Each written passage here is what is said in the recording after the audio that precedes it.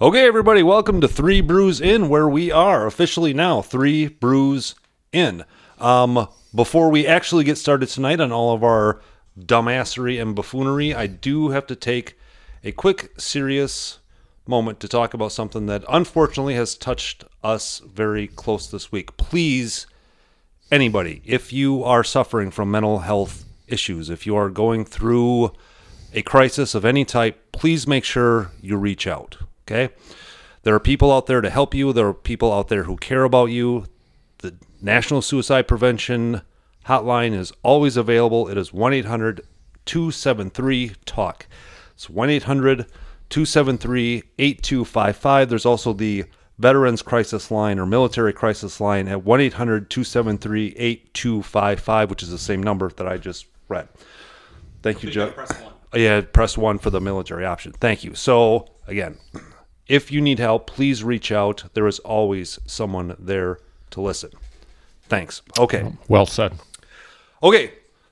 Guys, welcome to my basement. We are joined tonight by a very special guest. We certainly are. Actually, third official guest on this podcast. We are joined tonight by the general manager of the Eau Claire Express, the Northwoods League team that is in Eau Claire, obviously. Sorry. That was well done. Yeah, I'm very smooth tonight. It's going to be one of those nights, I can already tell. Jacob, welcome to our podcast. Yeah, thanks for having me. I guess if you're going to reference where we are in the Northwoods League, you could just say the best team in the Northwoods League. It's that's fair to say as well. Well stated. But yes, we are the Northwoods League team in Eau Claire, and it's great to be here. So I'm going to preface this by saying there are so many people, even in Eau Claire, that have no idea what in God's name the Northwoods League actually is. Yeah, they know about the Express, but Northwoods League, They don't know what it is. I have sat, because I've had season tickets now for, I think, 5 years, and I've sat directly in front of people who have said, yeah, these guys are like one step up from the majors. They could get called up at any time.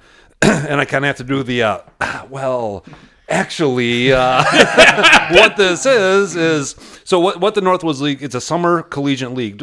Jacob, maybe you can explain exactly what this league is. Yeah, you hit it right on the head there. It's a summer collegiate baseball league. So what that means is all of our guys and all of the guys on any team in the league have to have college eligibility, and they're basically playing to get to that next step. That next step might not be in AAA ball where they're waiting to get called up by the Brewers or Twins or whoever it might be. But they're looking to make that step into minor league ball, get adjusted to the travel, the 72 games in 78 days, the wood bats. It's a different monster, really, than what their college season is, where they're only playing 2-3 games a week. They're using the aluminum bats. They're getting plane rides in great hotels instead of Josh's basement to sleep in. So it's a pretty unique league. There's lots of leagues all around the country. But the Northwoods League is leaps and bounds above the rest, just with the competitiveness and the amount of talent that comes out of the league on a yearly basis. We tell people all the time, you're going to come to the ballpark, you're probably going to see somebody who's going to play professional baseball at some point in their careers. Yeah, and there's been a number of major leaguers that have come out of the Northwoods League. I mean, I'm not going to name them all, but I mean, Curtis Granderson, Eric Thames, from the Express, Jordan Zimmerman. Cole Calhoun. Cole Calhoun, absolutely right. And I have a great Cole I did, this was probably 2 years ago now, but I did the Northwoods in Major League Baseball. Not just the folks who played professionally and hundreds that have played in the minor leagues, but the people that have at least got that minimum 1 day call up to Major League Baseball, and it is an impressive list. And amongst those many, there are a ton that have actually had the longer term careers. Yeah. You had just mentioned that, and being an Eau Claire native and growing up around Carson Park, and the history we do have here in Eau Claire, it is the uniqueness where you're able to say you go to a Northwoods game, and it certainly wouldn't have to be in Eau Claire, but it could be follow the Express to wherever they play, and that player that might not have even had a good game when you were there, 4 years later they're playing for the Tigers or something like that, and it is a really neat possibility, at least. Yeah. Go ahead. It's a little bit different than maybe other sports that you might watch. You're going to watch in basketball guys from Duke and Kansas and North Carolina go to the pros. Right. Here, you're watching guys. For us, Jordan Zimmerman, who went to Stevens Point, or Cole Calhoun. I'm going to mess up the name, but Yavi Papi, or however you say the college that he went to. Right. They're small school guys, and they work at it, and they make a name for themselves. So, like I said, it's not those big name guys that you might see now, but in 10 years you might see, holy cow, I have this guy's signature on a baseball. Yeah. Funny story with that, I had Max Scherzer's autograph on a baseball. Played catch with it with my dog, but I remember my brother brought it from home. He's like, it's like, this guy's going to be somebody someday. He came into our restaurant to eat, kind of like how we do it where teams go into the restaurants to eat. My brother knows I love sports and got the team's autograph and stuff like that. That's awesome. Has he played for the Loggers, right? Yep, the lacrosse Loggers. Loggers. Yeah, Max Scherzer. Jacob, you brought up something kind of interesting that I hadn't thought of. Is maybe it's as much of a test of endurance as anything, but you have 70. How many? Tell me again. How many games and how many 72. days? Okay, 72 you've got some double headers mixed in there, but you don't have many off days. Yep. That is something that might separate those superstar athletes that pass the eye test, the wow test, but game after game after game after game, maybe don't produce on the same level as that person that maybe didn't garner as much attention. It's like, son of a bitch, maybe they're ready for this type of a schedule. Yeah, 100%. And something that I've noticed too is sometimes those guys that are in those smaller schools, they're going to work a little bit harder than the guys that are coming from the big time schools. Not to say that the big time guys don't work, but I've seen it where it's a guy comes in on a temp contract and he gets there well before anybody else to get in some extra work or just take extra BP, do some work with coaches, whatever it might be, or just hang out at the ballpark and take it all in because they don't know when their time's going to come to an end. But it's interesting to see that dynamic. Well, and that's true too, because one of our favorite players, because we're a host family for the Express. I'll get into that a little bit later. But one of our favorite players that we ever got to know, he was not our host son, was Ryan Zimmerman, a pitcher for St. Thomas, a Division III school in Minnesota. And he, as a senior, he was getting scouted by Division I teams. And then he tore his labrum, I think, as a junior or a senior or something, and all those scholarships vanished.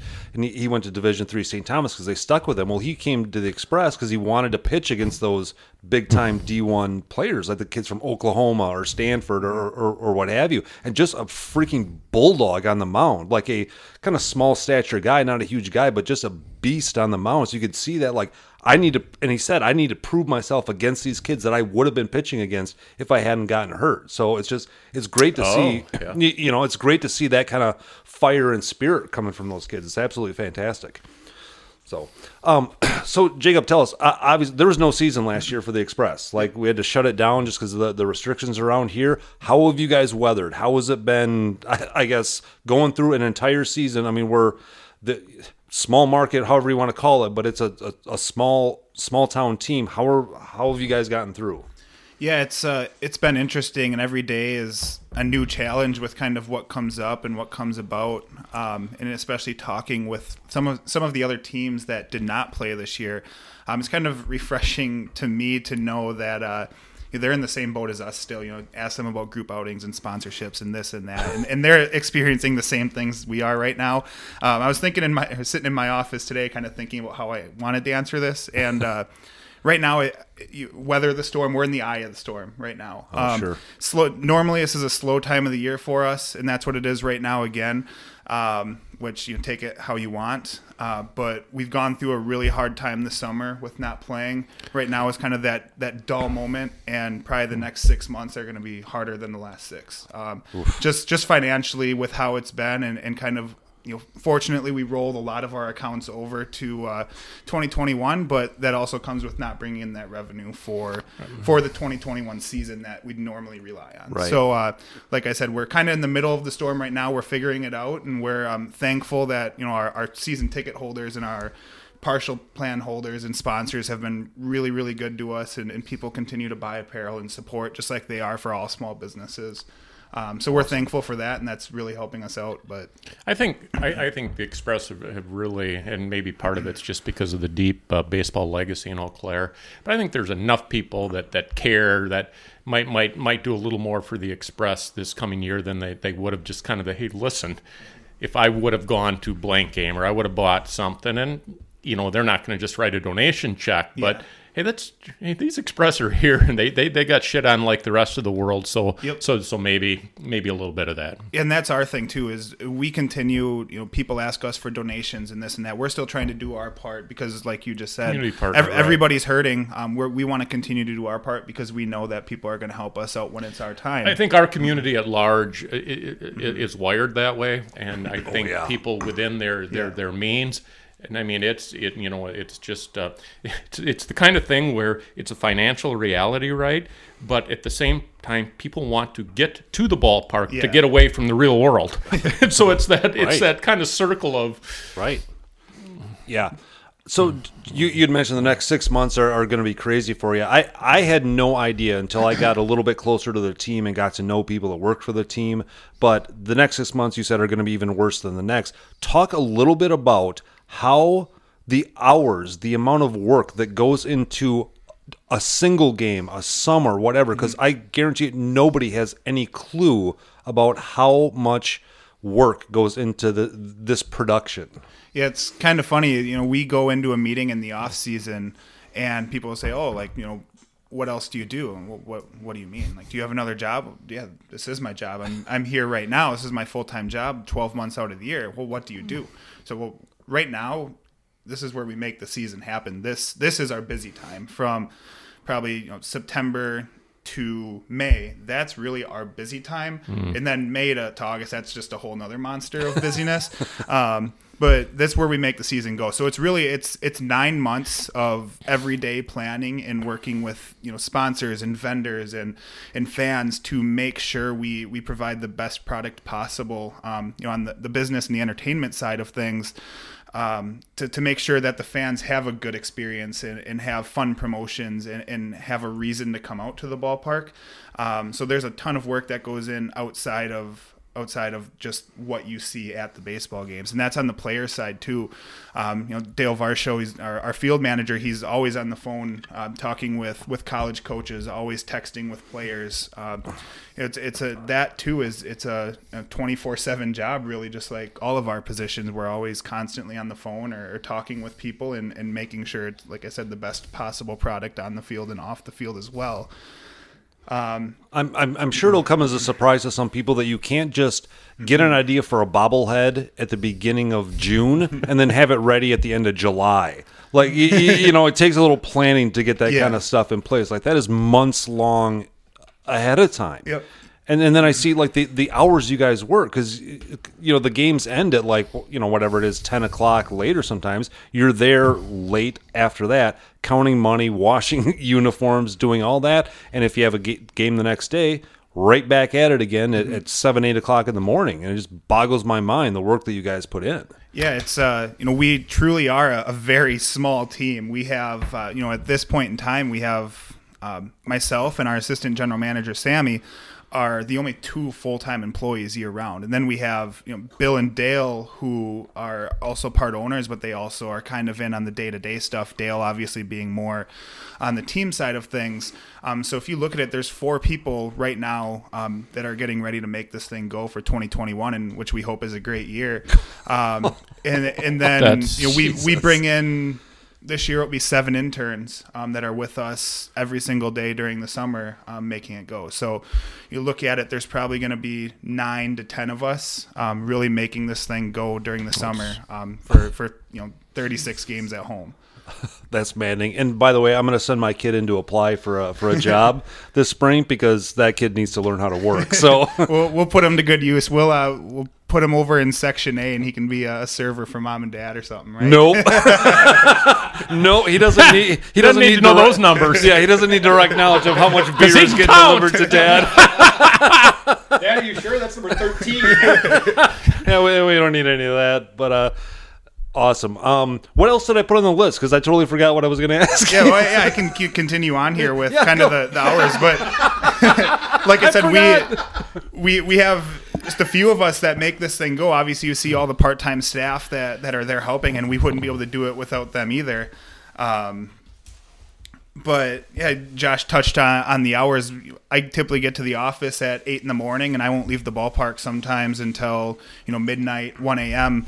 I do a lot of the food prep too. So in 2019, it was myself and Andy. Doing the food prep? Everybody would leave, and him and I would stay at 12:30 at night throwing pulled pork on the smoker, so we had enough pulled pork to go the next day. And you're the general manager for the fan deck. So yeah, we're all doing a little bit of everything, including, like I just said, throwing food on the smoker at 12:30, 1 o'clock at night.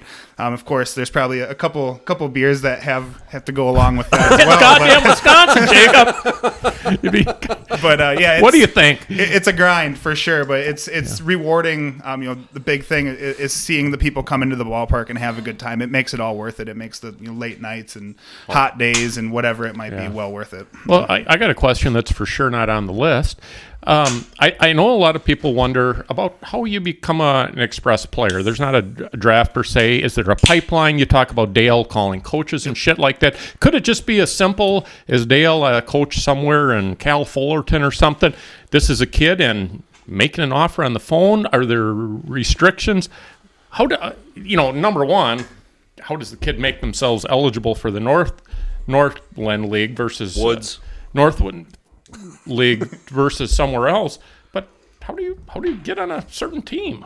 Yeah, I mentioned earlier you have to have college eligibility. Right. The league has adapted a little bit. You can actually have one guy who just graduated high school be on the roster. Excuse me. You can have one guy that is on a high school or just graduated high school on the roster, but obviously going to school to play. They have to be approved by the league. But then everybody else still has to have their college eligibility, and then there's some different pitching rules too. So you can have a graduated senior who's a pitcher come in just to get kind of that one extra summer of experience. I know there's pitch counts that get noticed for the next level and all of that. But as far as how do we find our players, I mentioned Dale on the phone earlier. In a pipeline, it's not necessarily a pipeline, but it's the relationships that he's built with coaches over the years at various programs.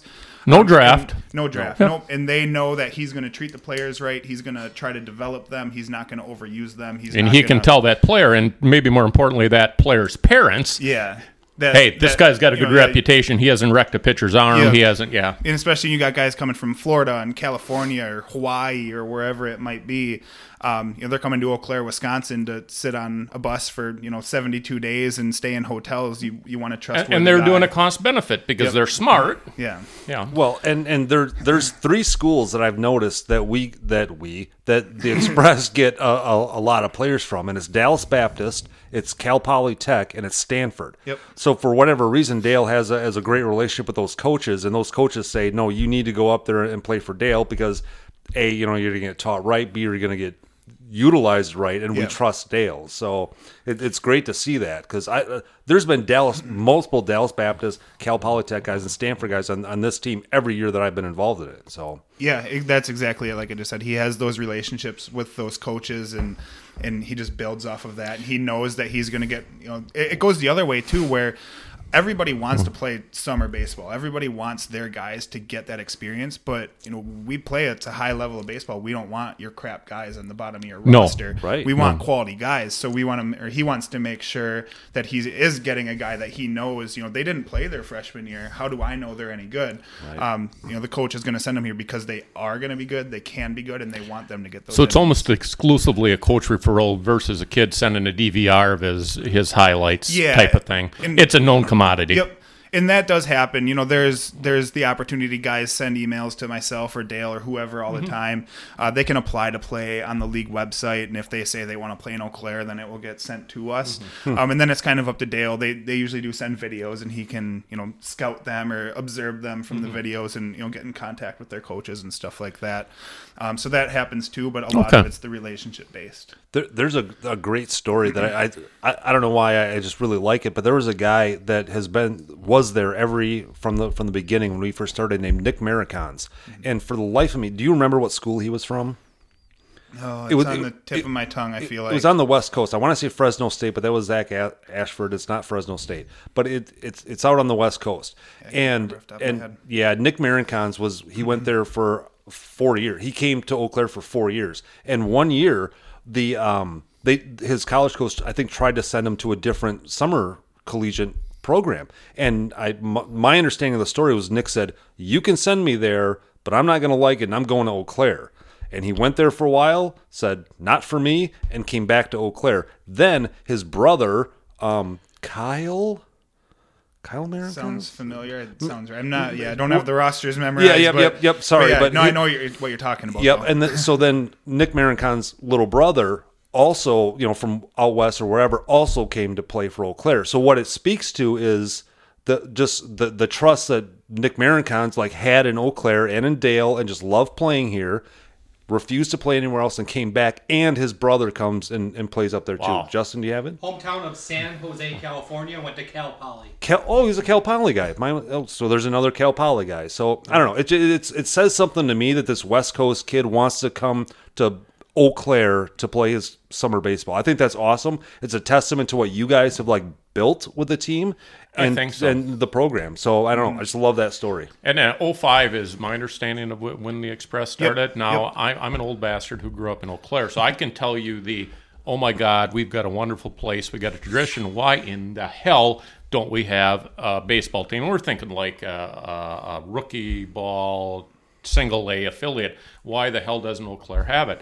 And when the Express came, it was this is so cool because we've talked about it. And, you have to have it explained to you a little bit. Okay, they're not a affiliate of a professional team, but it's this is just as good or better because you've got, these are college kids, many of whom could have been drafted. Yep. Correct? And many have been drafted. And it's not like the Cape... And can be drafted. Right. And it's not like the Cape Cod League, which is a showcase league, from my understanding. They don't travel very far. No. They don't play as many... I think 12 miles or something like that of each other. Right. Whereas these kids in Eau Claire are taking bus trips out to Bismarck to play, and they're playing every single day. So it's an audition for the minor leagues. If you can handle the grind... In the Northwoods League, you can handle the grind at single A, at rookie ball, or whatever. So we've had kids in our basement who could not handle the grind. They just couldn't handle it. So it's a good sort of litmus test or barometer for, can you handle the next step? Because one of our kids could have taken the next step, couldn't handle the grind. Mm-hmm. And that's nothing against him, but it's great if you're serious about baseball, come to the Northwoods League because it's the real deal. So. Serious about baseball, and then also want to have fun with it. We mentioned the Cape Cod League. They don't really do the whole fan part of it. There are fans that go to games. They don't have huge stadiums. They're playing in basically little village parks. Bring your lawn chair and your beer and watch the game. Really? But with us, the league itself averages however many thousands of fans per year. Right. Travis we is just had just a beer making a spillage mess down there, of my refrigerator, Travis. I'm not going to open that one. Which one is going to be okay? Oh yeah, give the one that fell to the guest. That's great. One of them's going to be okay. It's like roulette with beer. It is. Sorry you had to see that, Jacob. But the whole fan experience in Northwoods League, you come to us, you're playing in front of 1,400 fans a game. That's an experience that you're not even going to get at some minor league ballparks when you make it to or the even next the level. college part. I mean, I mean, we've been to University of Minnesota games, which is a good program. There's nobody there. Yeah. They're just, college baseball isn't a draw, but you come to these small towns and you actually have fans there. It's got to be refreshing for these kids to have that. So I think it's great. For the record, his beer was fine. And he did a good pour. Hey, good for you. Not really. Well, it's better than Travis's. Way better. Maybe that was the one that dropped. I'm going to blame it on that. So what do we have to look forward to this summer when we're finally over this COVID shit and we can get people back in the parks and the team is playing ball? What do we have? What do you got for us this summer? Well, hot dogs and beer and baseball if I'm selling to you guys. Well, you got. I'm sold. You had me at beer. I stopped there. No, outside of the normal, obviously, the ballpark food and just the smells and the sounds of the ballpark that everybody is missing at this point. Yeah. Just our normal promotional schedule that we've had out there and ticket packages and all of that. And to name a couple off the top of my head, as far as promotions that we have coming back, and I don't think we've really put these on social media yet, so everybody who's listening to these gets a sneak peek. Exclusive. We've got the Superstars who we have in every year. They're big, nice. giant, inflatable, costumes. Yeah. I guess you could say that do quirky, funny things on the They're field great. and in the stands, and they're Yeah. a huge crowd favorite. So they're coming back. We are going to have. I'm drawing a blank now. Oh, Tyler's Amazing Balancing Act. He's if you haven't heard of him, look him up. Pretty funny. He literally will balance anything on his face. So I've been emailing with him, getting all of this set up, and he's like, "Yeah, when I'm there on whatever date I'm there, just make sure you have a ladder for me. Maybe bring a bicycle, stuff like that." Maybe So a bicycle. so apparently he's probably going to be balancing a ladder and a bicycle on his face. Really? And I've seen videos. He walks through the stands and he'll take people's beers and balance them on his face and, Not and, taking and my do a beer. bunch of crazy I things. get So mine.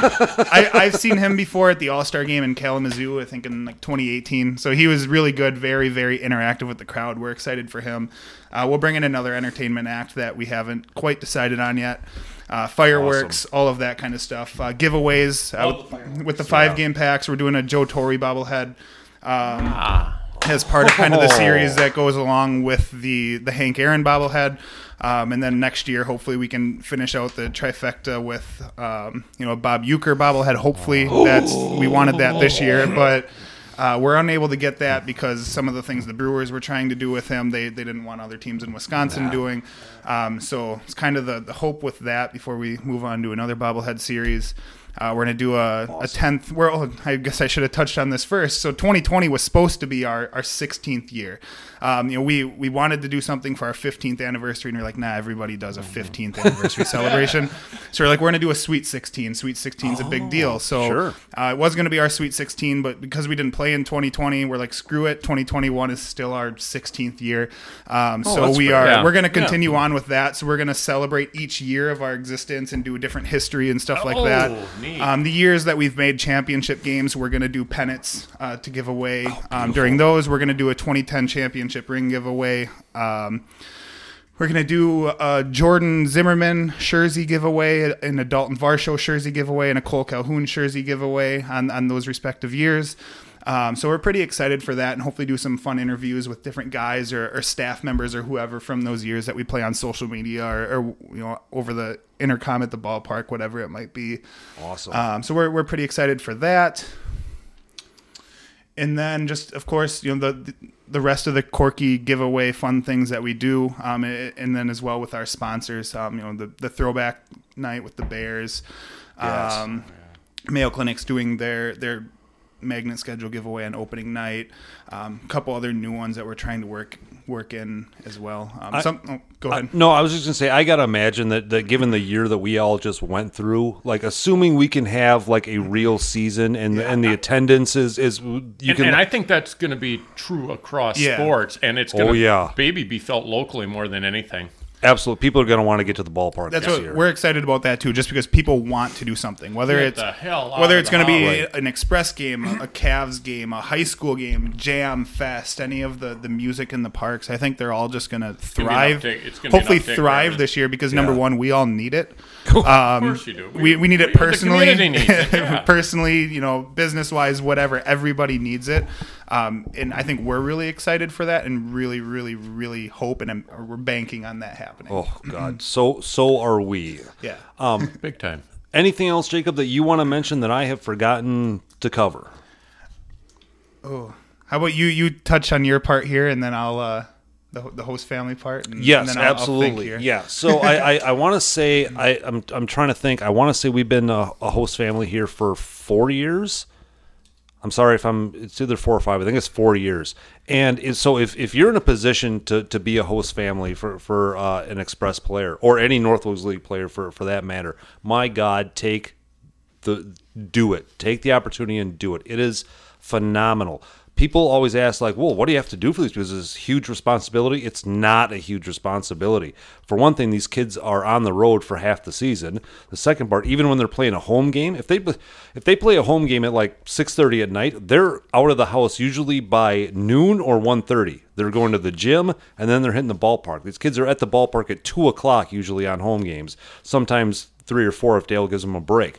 It's not a huge responsibility. You supply them with breakfast. You supply them with lunch. They eat their food at the ballpark at night. If you want to give them a supper, you can. We occasionally give them a gift card to grab some Subway or whatever it is when they're on the road if they're tired of eating ballpark food. It is not a huge responsibility. If you have room, these kids are good kids. We have no horror stories with our kids. They're all been great kids. If you ever have any problem with your kid, you just talk to the coach and it'll get taken care of. It's not a big deal. You supply a room, that's it. We have forged such good relationships with every kid that we have had from the Express. We are still in contact with every single one of them.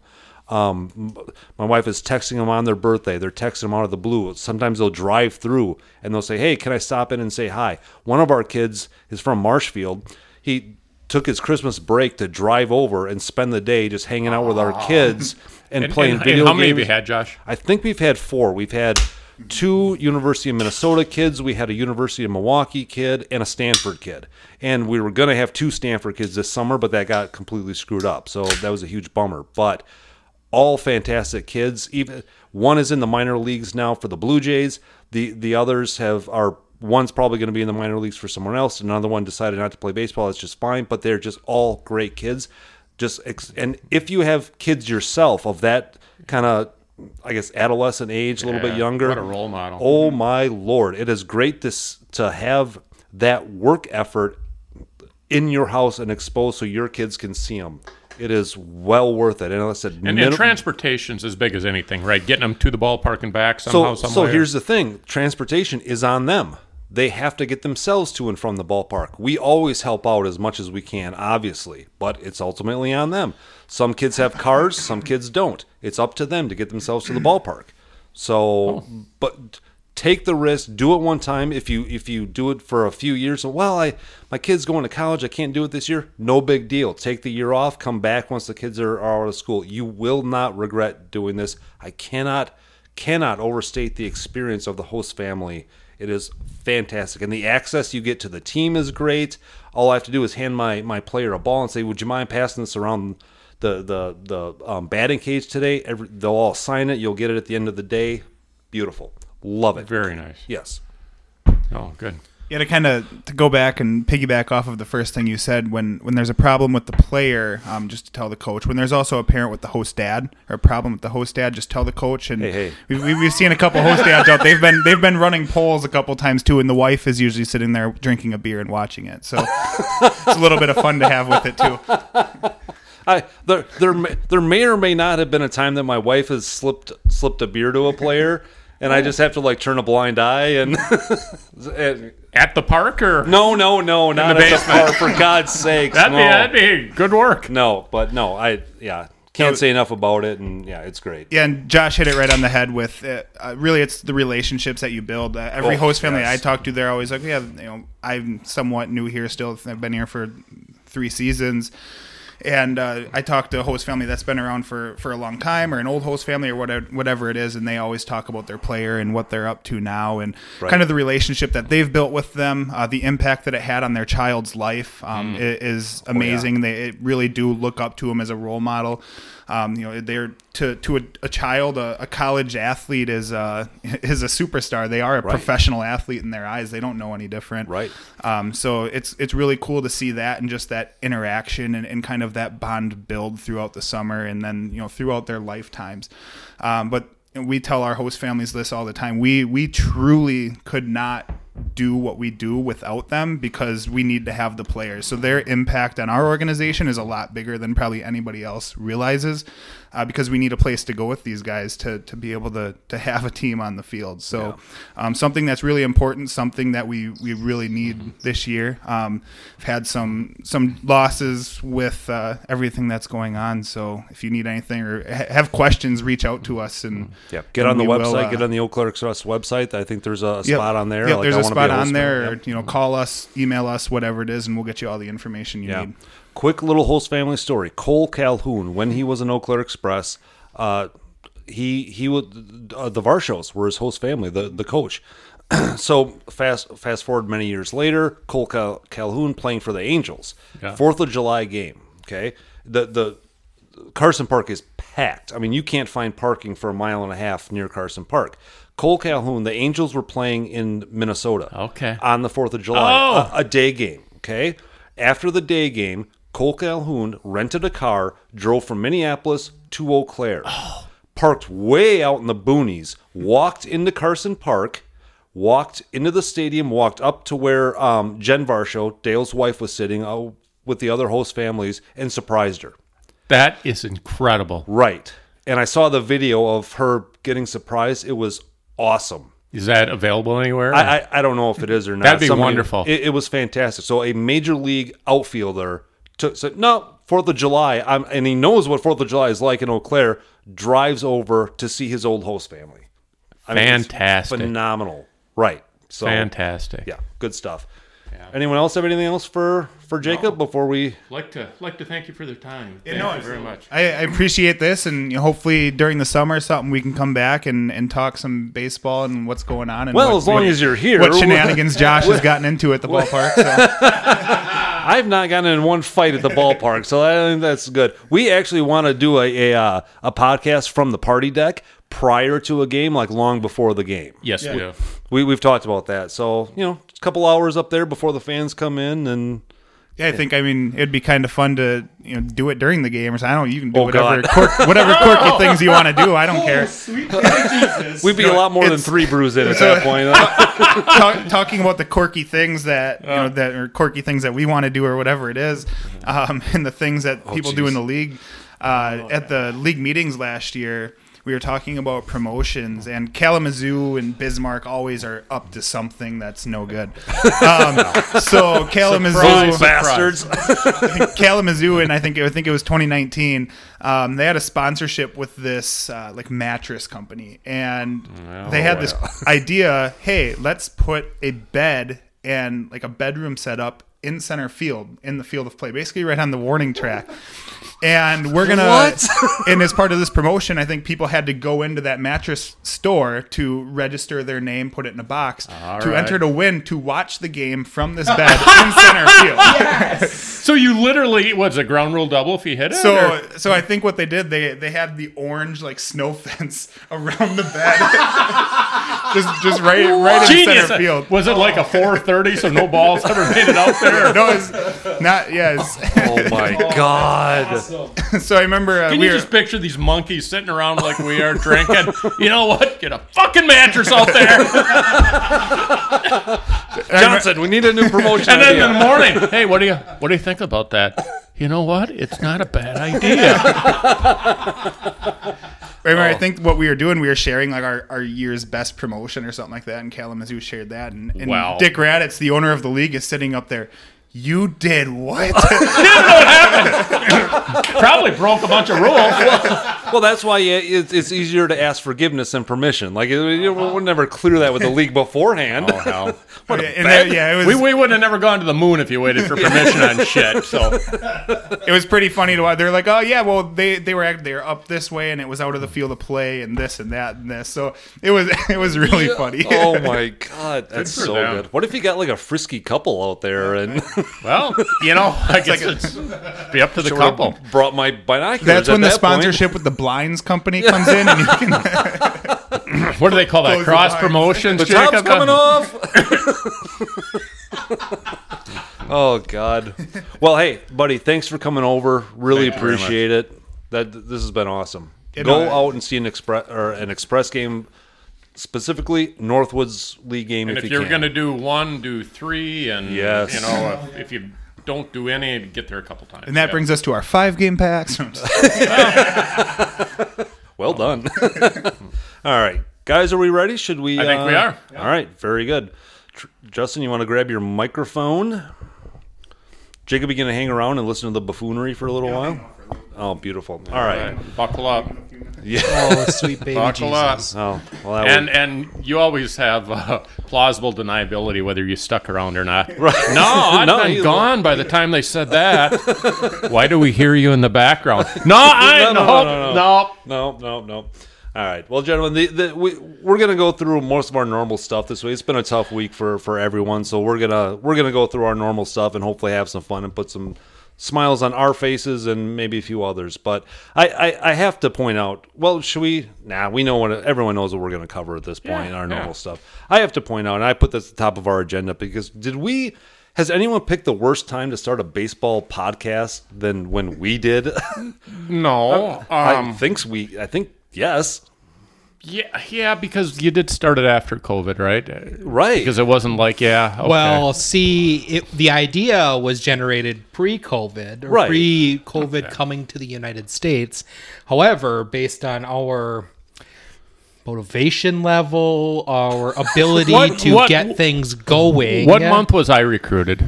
Well, you were recruited after the first episode. Recruited In the hallway of Yeah, the... and I'm not going to say you were recruited. You invited yourself, if I remember Yeah, right. that's right. Yeah. Nobody ever. Justin and I You're didn't. splitting hairs. We didn't look at each other and go, "We need another leg." Let's get Travis involved in this. we need a bigger dork. Yeah. We need I'm pretty certain Josh came up to me and said, "Hey, Travis is getting involved in this." He said he was getting involved in it. Okay, it sounds good to me. I don't know if it was exactly that way. Can I go back to something that Jacob said? Yes, please. What was the name of that guy that balances things on his face? Oh, yeah. Tyler. Tyler's amazing. Tyler's American.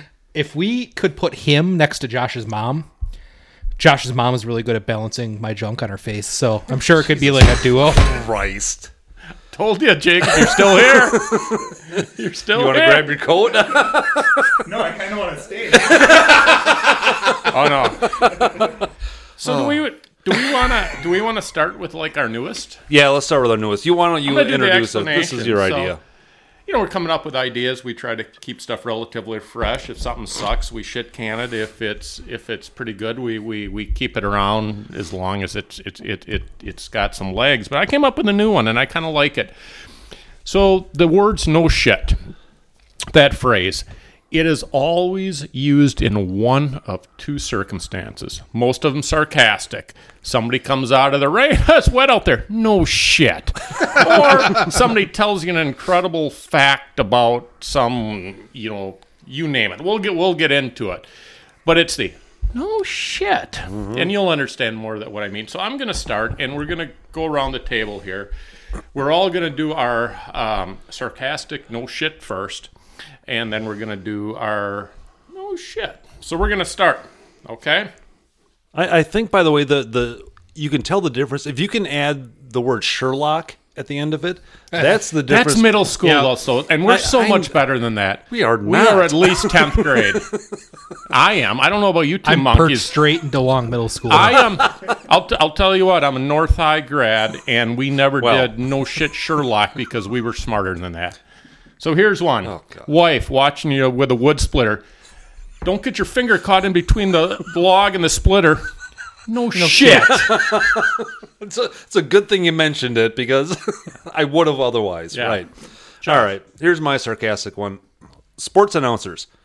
I think turnovers will play a huge part in this game. No shit. no shit. No shit. Duh.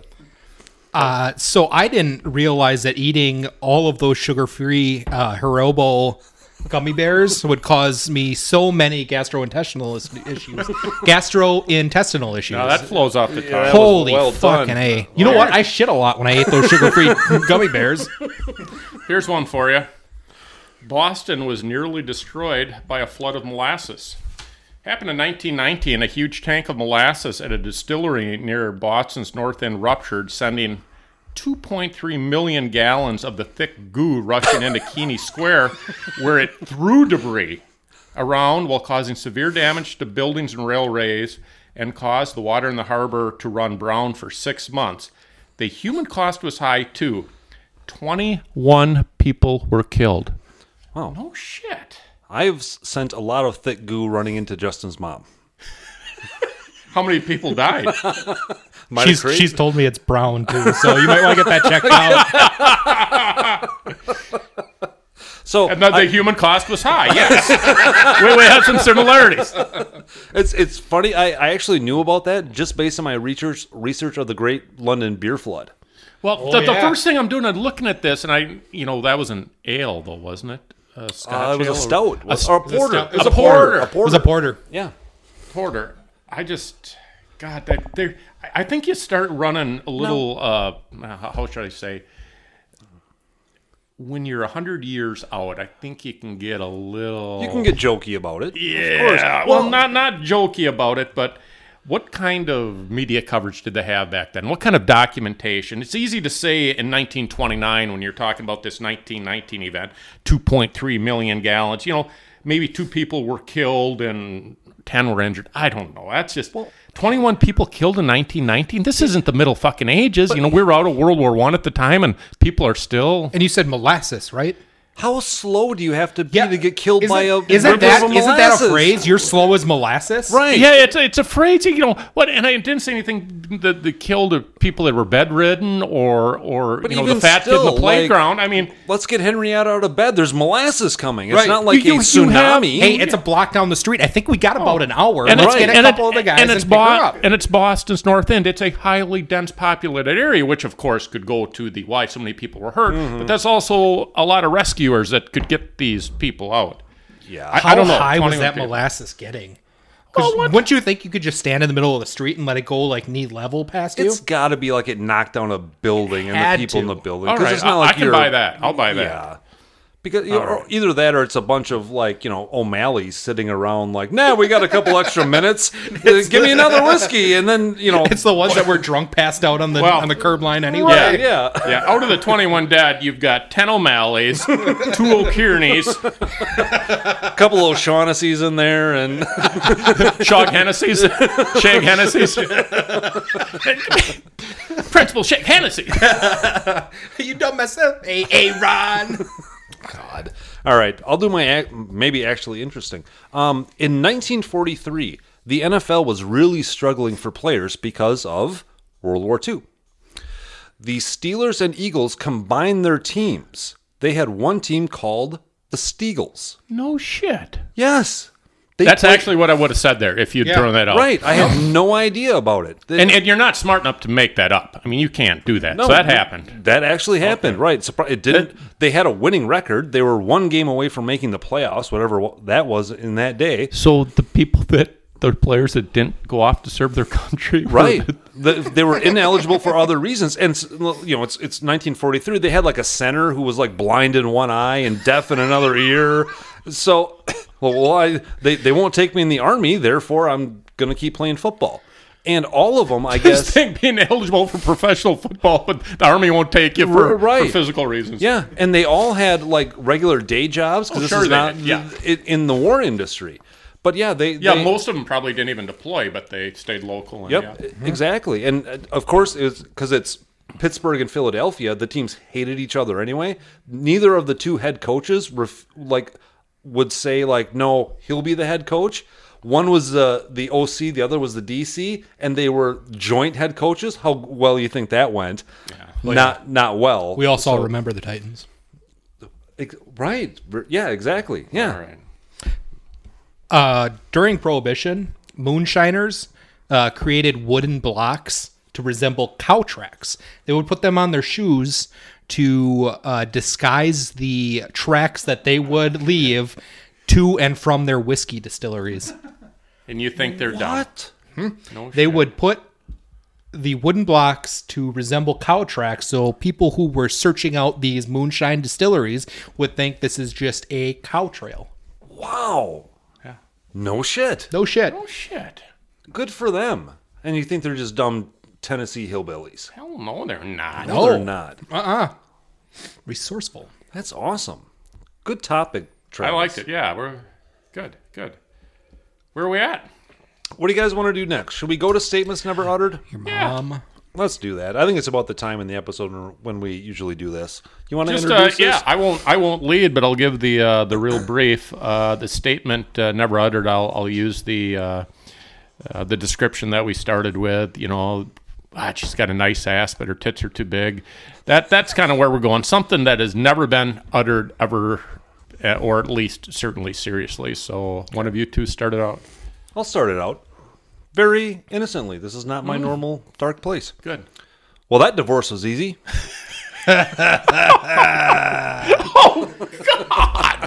Truth. All righty, Coach. Wow, Josh Justin and Travis, those statements never uttered quotes are intelligent, thoughtful, and wise. Because everyone always just says, Nope. 80-year-old to a college neighbor. Turn that shit up. I can't sleep if it ain't loud.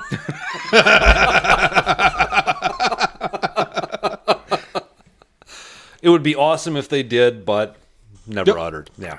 All right. Post 1945. Looking to get some property in Hiroshima. Ooh. You can't help yourself. Nope, you You can't. can't. Nope. Sorry. Nope. A fine person on their deathbed. I wish I would have spent more time on Facebook. Poignant again. Very poignant. Poignant. Sure, I lost a couple of fingers, but it was worth it to teach others about chainsaw safety.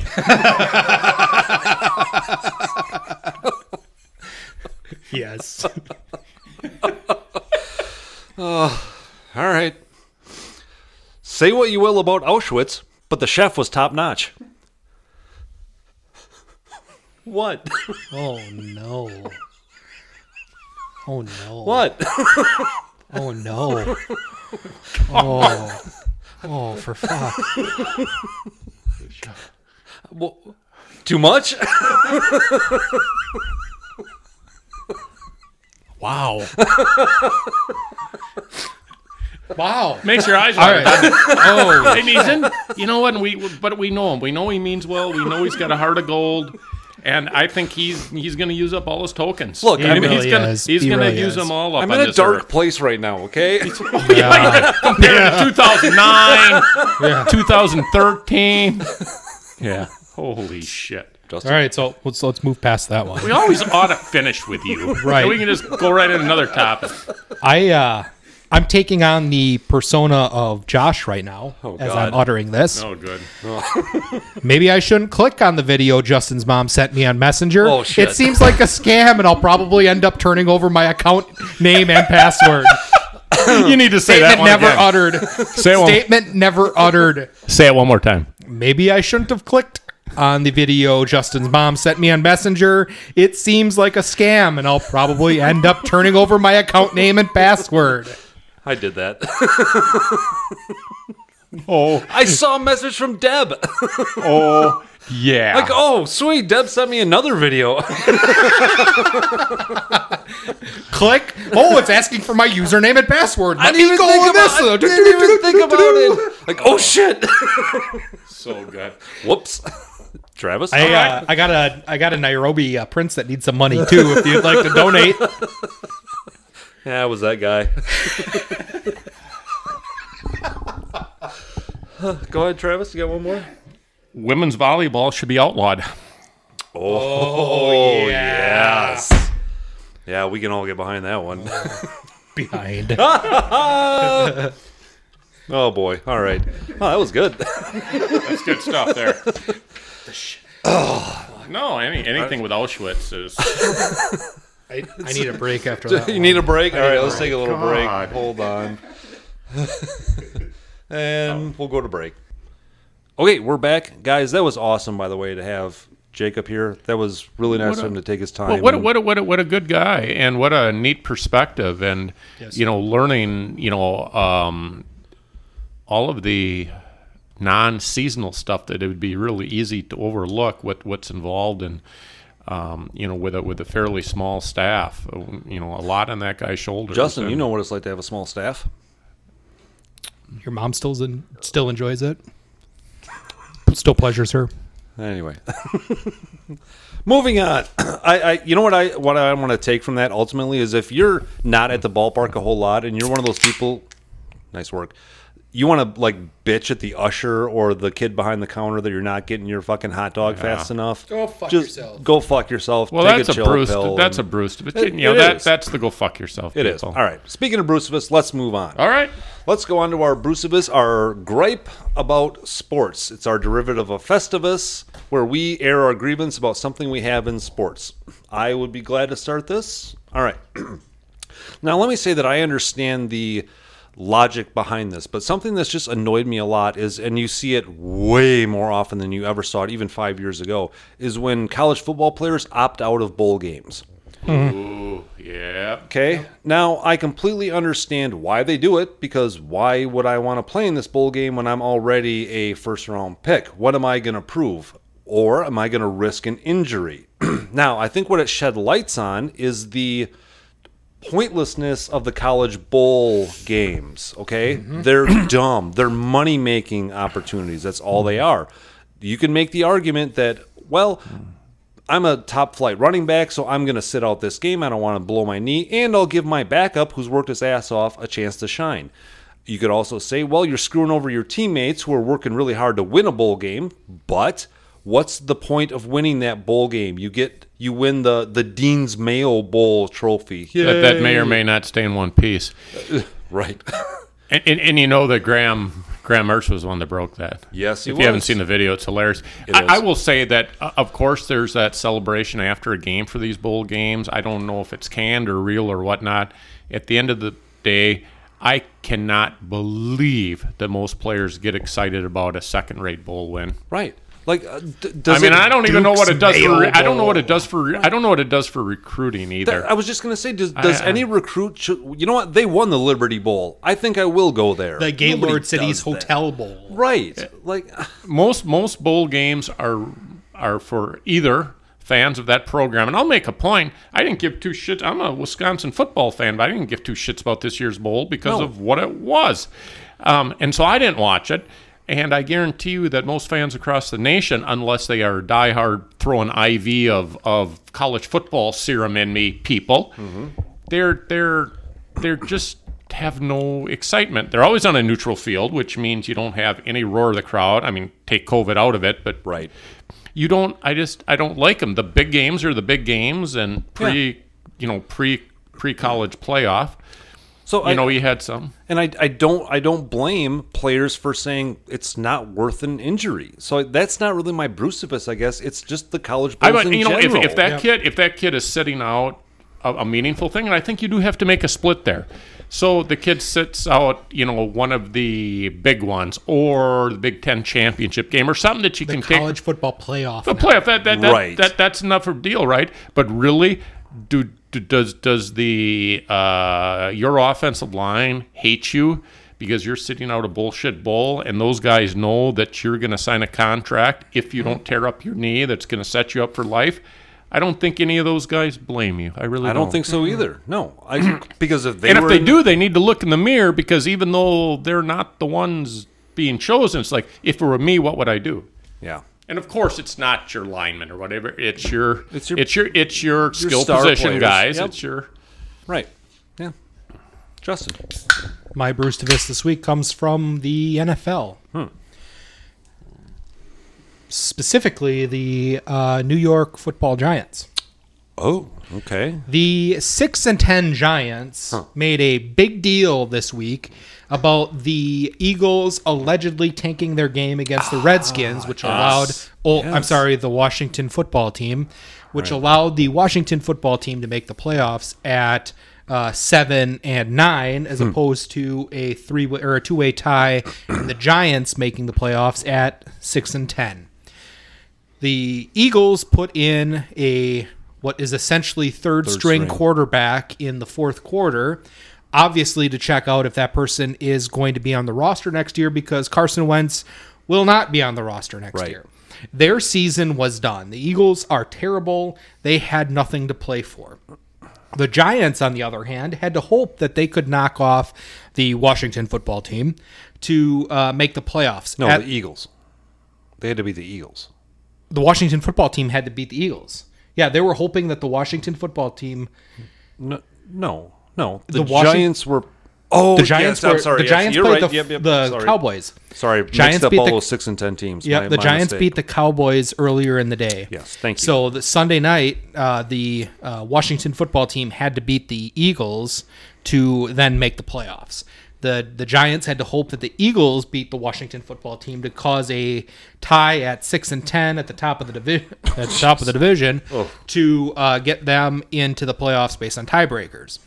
And after the Eagles, in a close game, put in their third string quarterback, there was a lot of Twitter activity, a lot of bitching about the Eagles tanking and ruining their chances. You know what?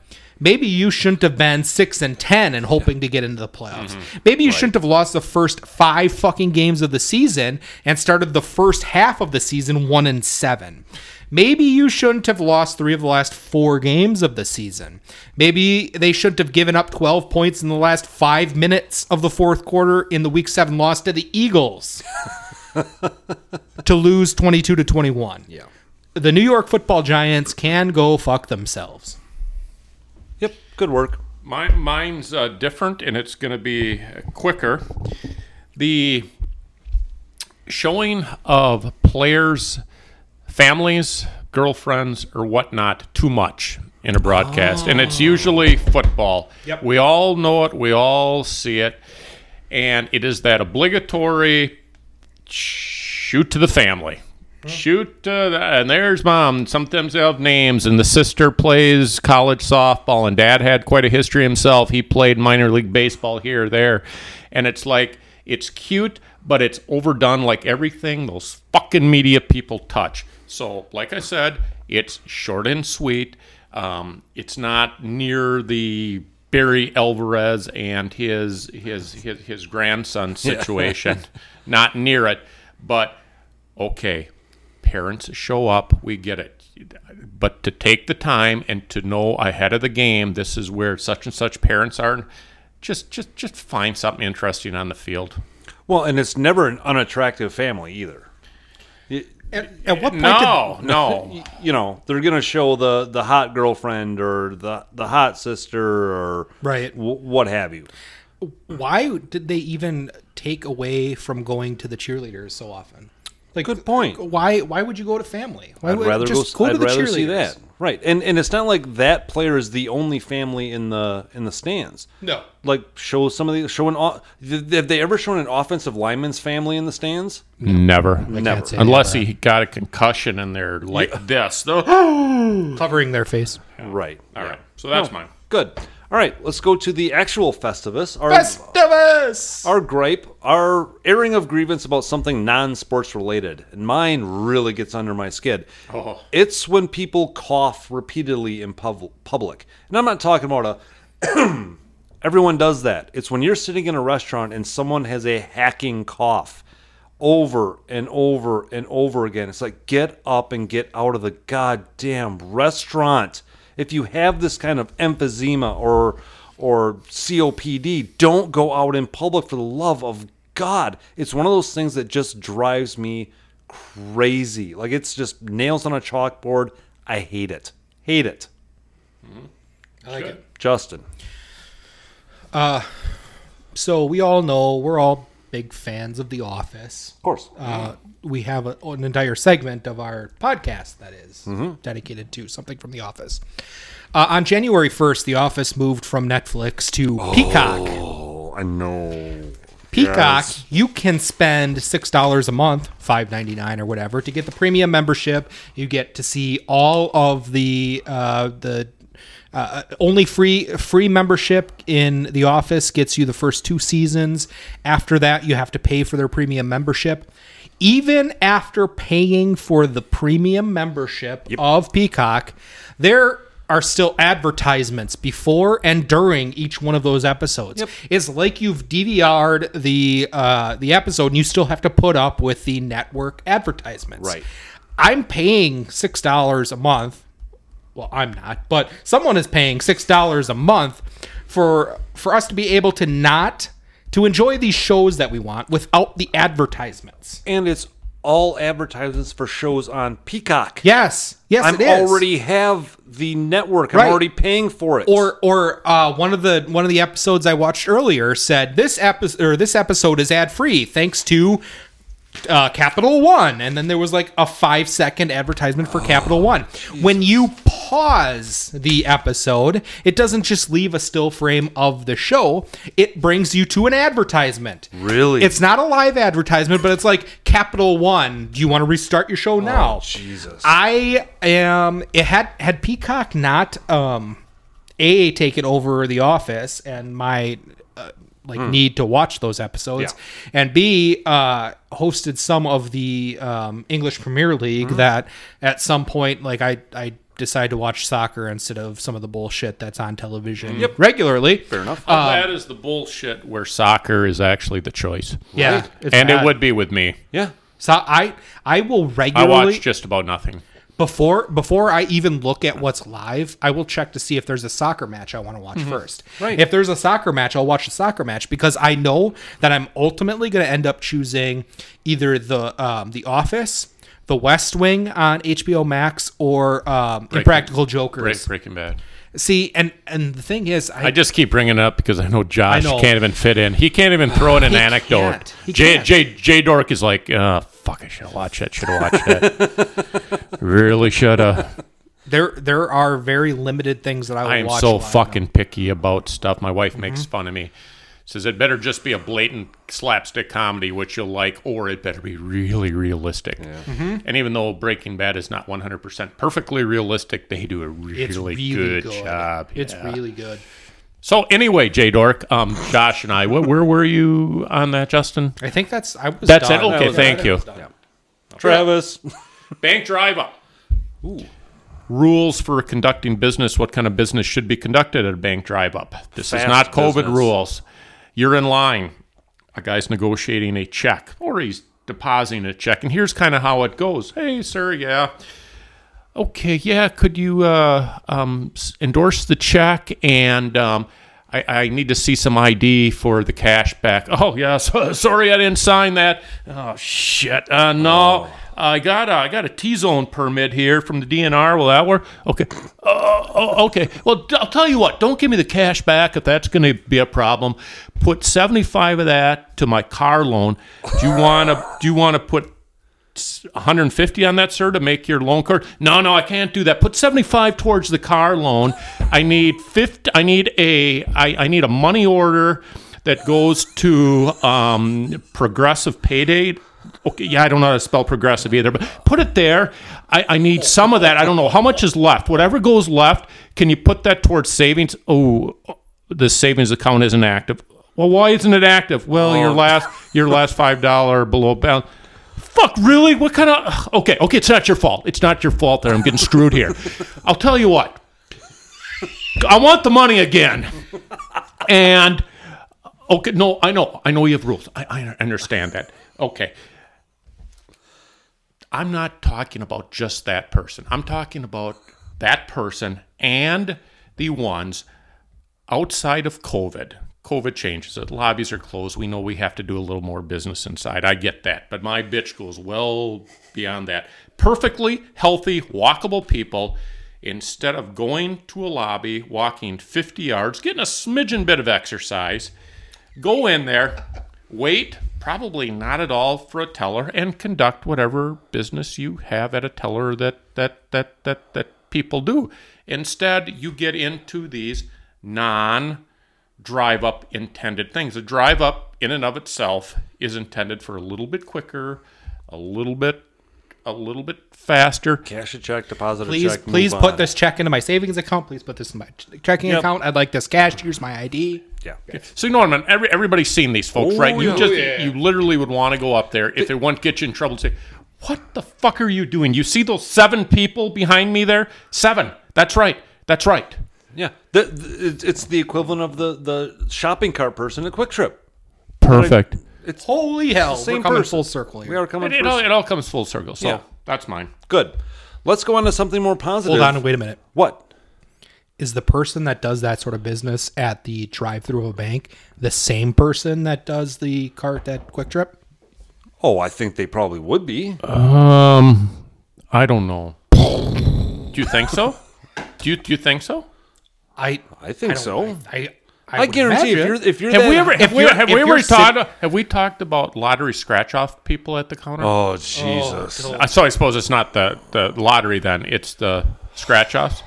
Right. They do it right at the counter and These keep trading. these Yeah. poor sad people that don't like have any friends. So Oh, yeah. you know They the gotta Quick Trip make people are their small talk social with, outfit. They make small talk. I'll give you half if I'm winning.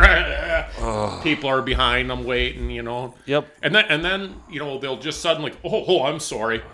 Because they'll notice, like, as they're turning around, they have I think their vision literally is like 10 degrees. It goes that way. It doesn't, Right. There's No self-awareness whatsoever. perfect. Lack of self-awareness. Yeah. Where are we at? We're going to go to a little ocean of happiness or an island of happiness in our ocean of just sadness so far. Our anti-Brucevis. I've got one. Okay. Something that makes us happy in the world of sports. Right? Yes. Players that set a milestone in an opposing stadium and the fans cheer it and show. yeah. We've all good. seen it. Yes. You name it. It's the player's 2000s hit or whatever, and it's on the scoreboard, and it happens in wherever, and anything like that. Anytime like whether it be a stolen base record or name it. Didn't Brett But they- Favre do the touchdowns or the consecutive start streak in Minnesota? Yeah, you may have. Favre did something in Minnesota. But that would have been like 60% Packer fans. No, 40%.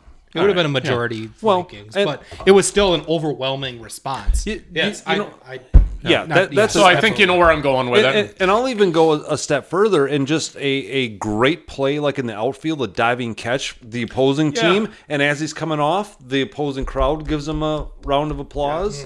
You just robbed my guy of a hit, and yet that was a phenomenal play. Yeah, I love that. That's a great one. So mine, I actually saw this. This was probably a couple months ago. It was in a soccer match, an English Premier League game, and some little dorky play on the sidelines, and it was clearly a handball. It bounced off a guy's hand and went out of bounds. The refs completely missed it. And gave it to the wrong team, like obviously really bad. And so the team that erroneously got the ball did the throw in right to the other team. That's good. Right to the other team. Yep. And it wasn't like a friendly or something. It was an actual Premier League match.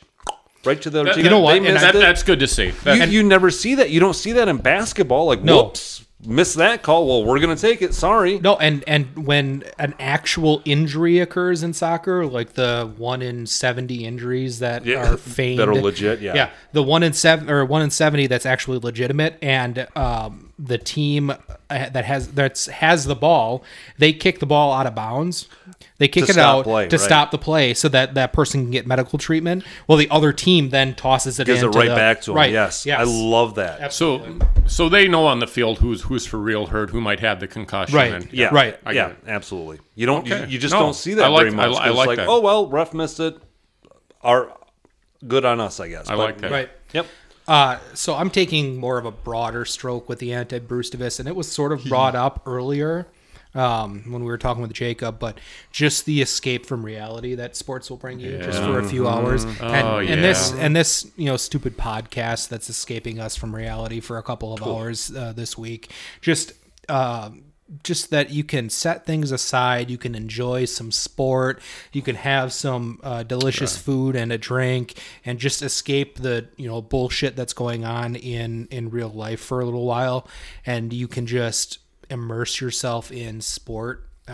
Will be something that even all of the bullshit stuff that sometimes happens on a football field and a basketball court, whatever it may be, when they're bringing outside in. Ultimately, when they're playing the game because of the love of the game, and it's just you immerse yourself in that, and I like it. Yep. Good. Couldn't have Very said good. it better. Nice work. Let's go on. I think this is the third segment of Bad Musicians. Or maybe better yet, musicians we hate, because they're not necessarily bad musicians. Right. They may have some musical talent, but we just hate them. Can I start? Yes, please start. Oh boy. Oh, you got a smirk. I'm going to reference our favorite source, Vice, with a couple of mine today. Oh, these are good. Yeah. But so there's an artist that cracked when I was in, I think, high school, and her name is Fiona Apple. Okay. So this was right around the time like Britney Spears, Christina Aguilera, who's that biker, the skater girl, Avril Lavigne. Avril Lavigne, like around that same time. Canadian. Fiona Apple came out, and she was more of the cryptic, like, oh, woe was me, life sucks type of singer. Kind of emo sort of. Emo type of thing. Yeah. So Vice just nails it again right on the head. Damn it, why aren't I? Vice. Long album titles don't make your singer-songwriter ditties innovative. This is music for people who drink kombucha and call themselves poets, even though everything they write is terrible symbolism about getting broken up with or some other shit no one cares about. Fiona Apple, nobody gives a shit about the shit that you say.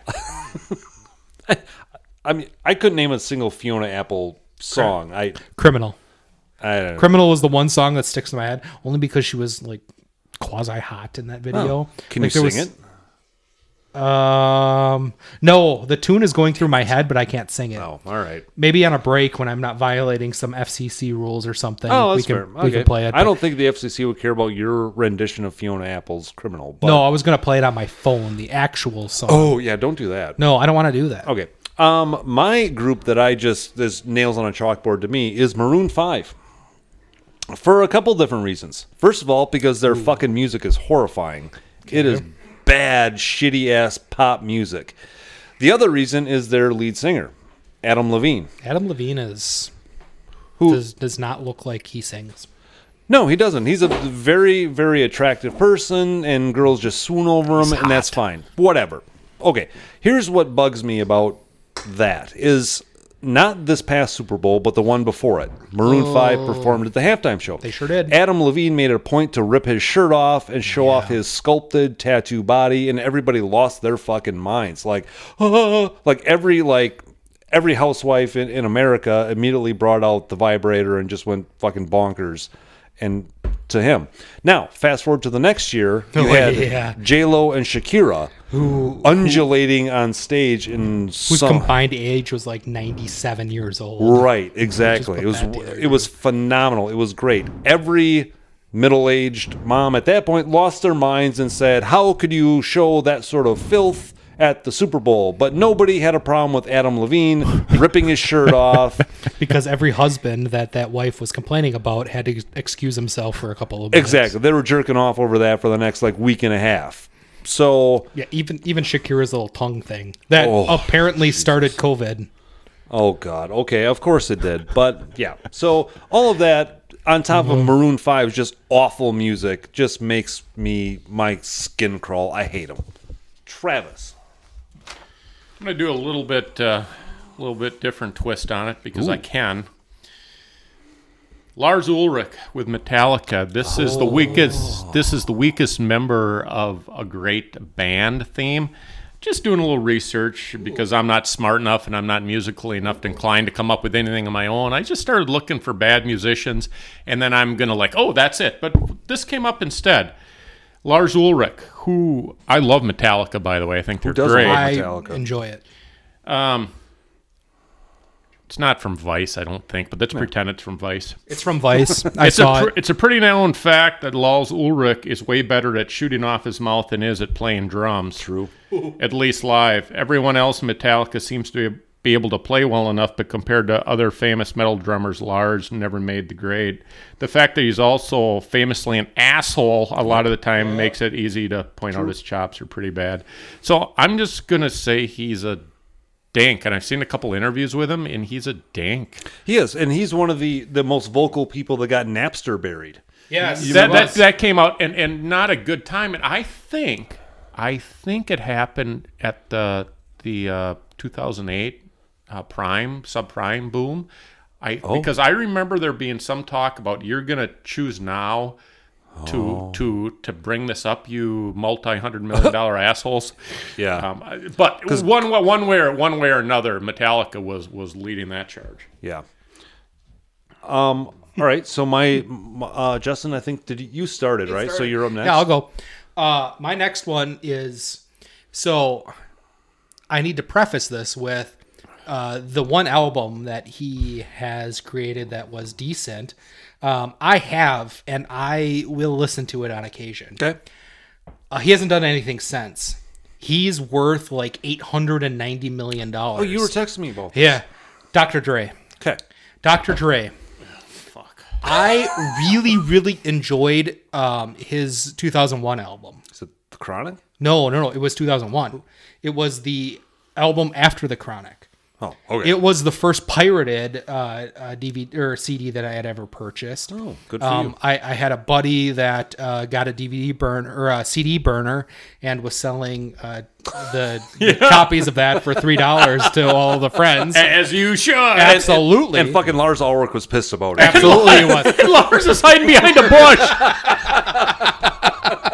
So this was the first like pirated CD that I had ever had. But it was a Just to be able to say pirate, it's cool. phenomenal As you're- CD.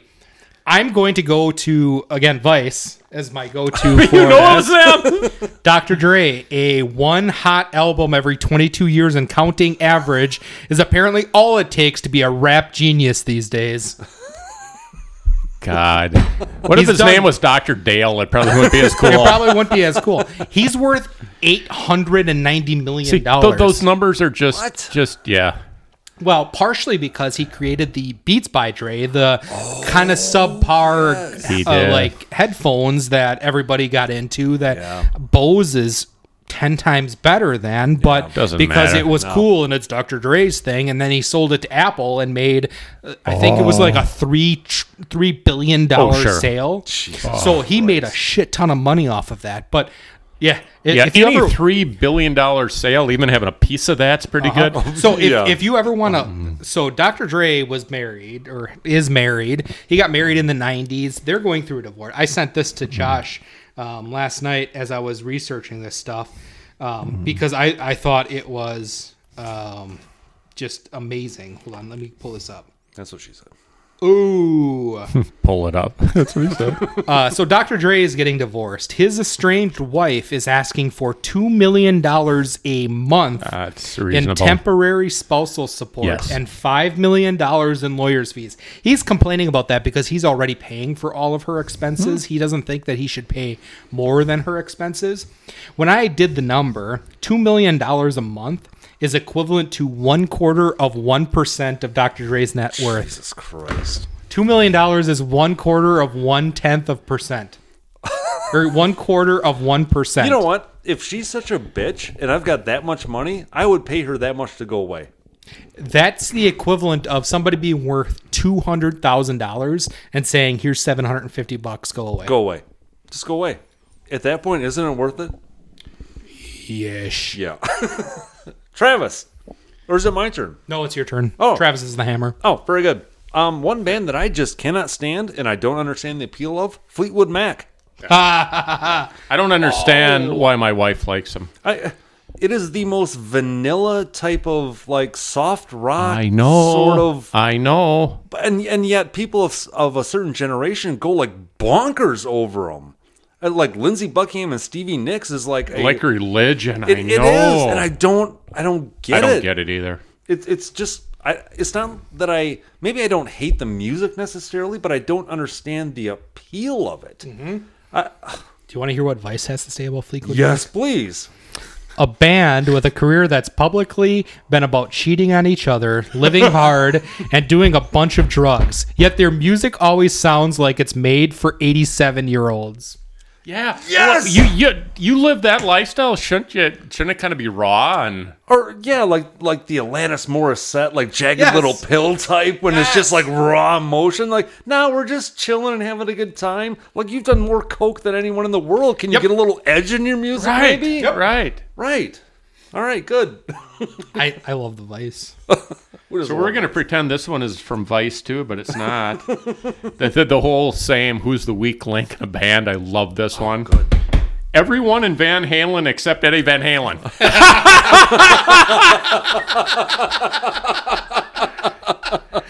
Yep. I'm just leaving it at that. I mean, it goes and talks about the marriage, but I'm just like, yeah, you're right. That's it. I got to tell you, I do like Sammy Hagar to some degree, but Do you really? Yeah, I'm just the old Red Rocker with the. I don't know. I don't hate Hagar like a lot of like Van Halen fans just hate Sammy Hagar. I thought he had some good songs, but I don't know. Eddie Van Halen, yeah. Yeah. Who's up? Is that you, Justin? No, we're done. That was 2. No. I thought we did 3. I haven't done 3. Oh, shit. I only did 2. You want me to just... Hold on. I'm going to randomly stop on something that Vice did. Oh, Okay, please. good. But it's 'Cause got I to don't- be someone like we know. Like Well, there's a yeah, lot of those. I mean, on I those. looked at these, and most of them are people we know. All right. I'm going to... All right. You're scrolling. Oh, there it is. No, go up a little bit. Yeah, Beastie Boys. Beastie Boys. Because I originally stopped on the Beatles, and I can't feel good about saying anything that is there, so... Or maybe. All you... it says all you Hold need. on. Don't say it yet. Okay, Because okay. my third one is the Beatles. Oh, sweet. It's the Beatles. Yes, So okay. go ahead and say it. Yeah. The Beastie Boys. Obnoxious, ironic white boys talking or taking the hot sound of black America, whitewashing it, and half-assedly farting it back on over to the suburbs? Is that yeah. what a description of Macklemore and Ryan Lewis? Nope, it's the Beastie Boys. If the Beasties came out in 2014, we'd all fucking hate them. Farting it onto the suburbs. Yes, farting it back on over the suburbs. Oh, That's good stuff. That is good. I'll have the Vice ready for the I think Beatles it just shows that being prepared isn't all it's cracked up to be. I was We can wing 2/3 shit. prepared. So I mean, you came up with that, and you know what? I was all prepared, and I brought a an Express bobblehead today, That you oh, broke. look at that and poor it thing. broke when I had it in the thing. Yeah. in my Burley, bag. the Burley Grimes. The So spitballer. the spitballer. Yeah, we talked about Burley Grimes. Yep. So I'm gonna have to super glue this and bring it back sometime. Maybe that's what I'll do tonight. Is that it? Is that all the bad musicians? I know I said the Beatles, but do we want to get into that? It's a big You paragraph. talk about the beer. You do your talk about. How the about Beatles. we let Vice speak for my dislike of the Beatles? It would make sense to call the Beatles a boy band, except lyrically they fall pretty far short of One Direction in the world, or One Directions of the world. Songs like Hello, Goodbye, She Loves You, and I Want to Hold Your Hand could have been written by 3-year-olds. While Hey Jude sounds like a bunch of dudes smoking pot and jerking each other off while yodeling. It says all you need to about this group that the most famous thing they ever did was walk across the street together. Whoa. Wow.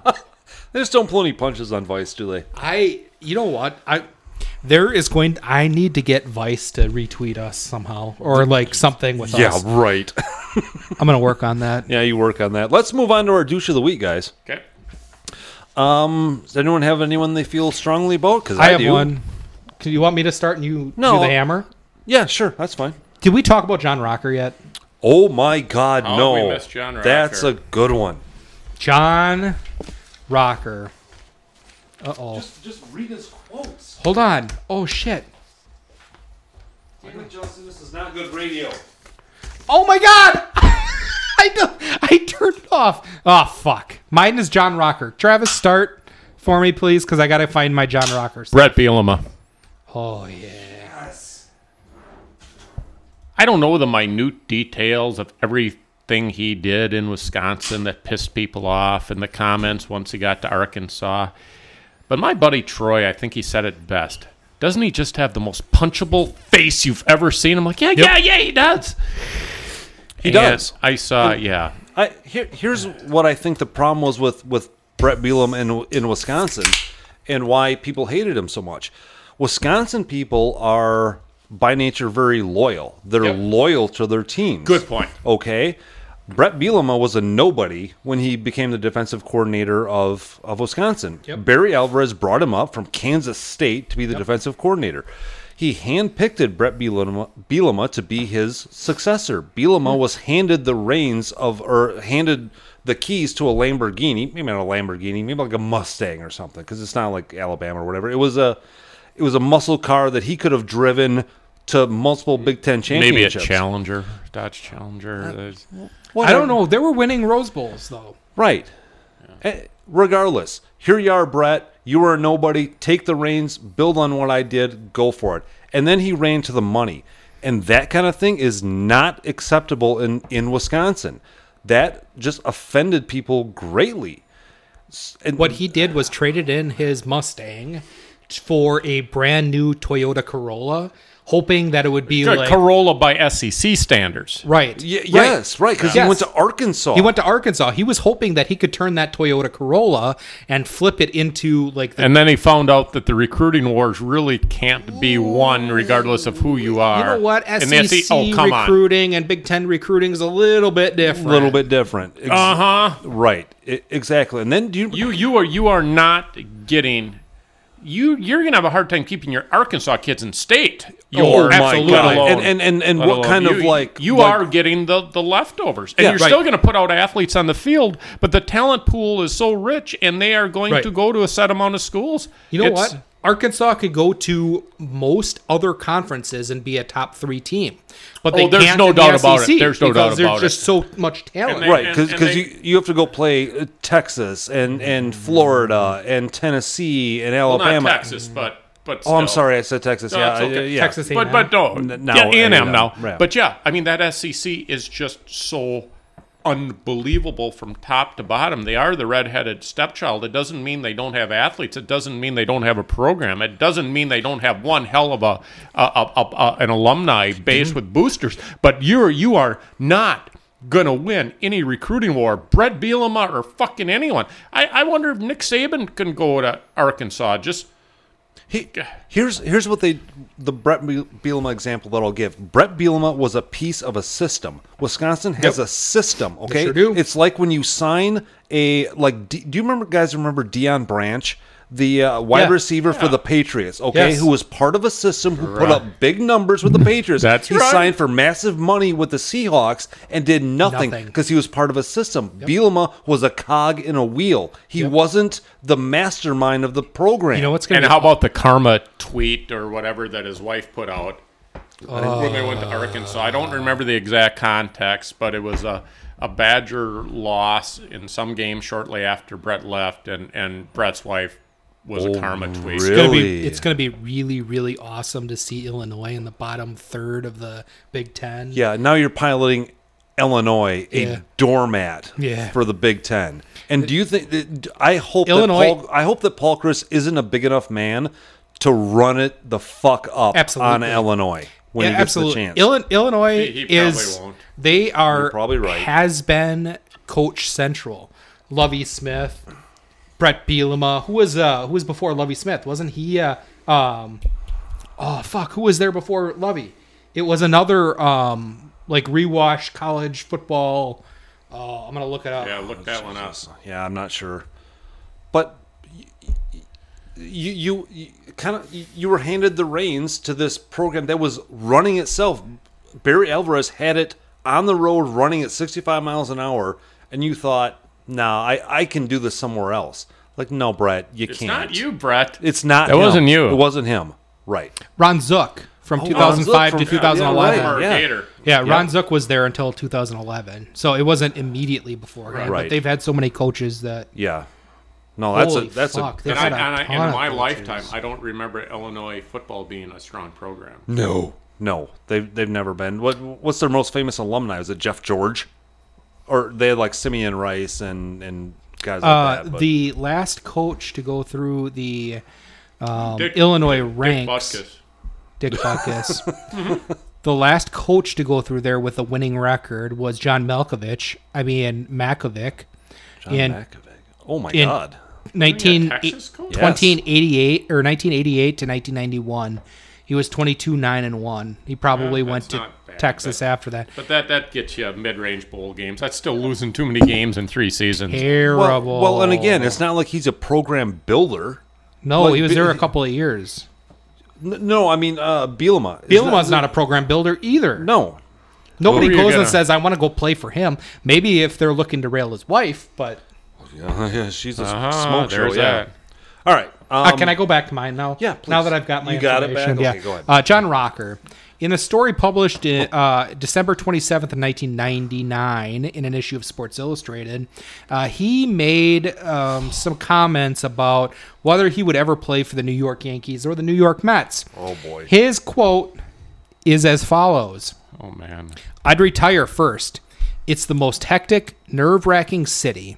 Imagine having to take the 7 train to the ballpark looking like you're riding through Beirut next to some kid with purple hair, next to some queer with AIDS, right next to some dude who just got out of jail for the 4th time, right next to some 20-year-old mom with 4 kids.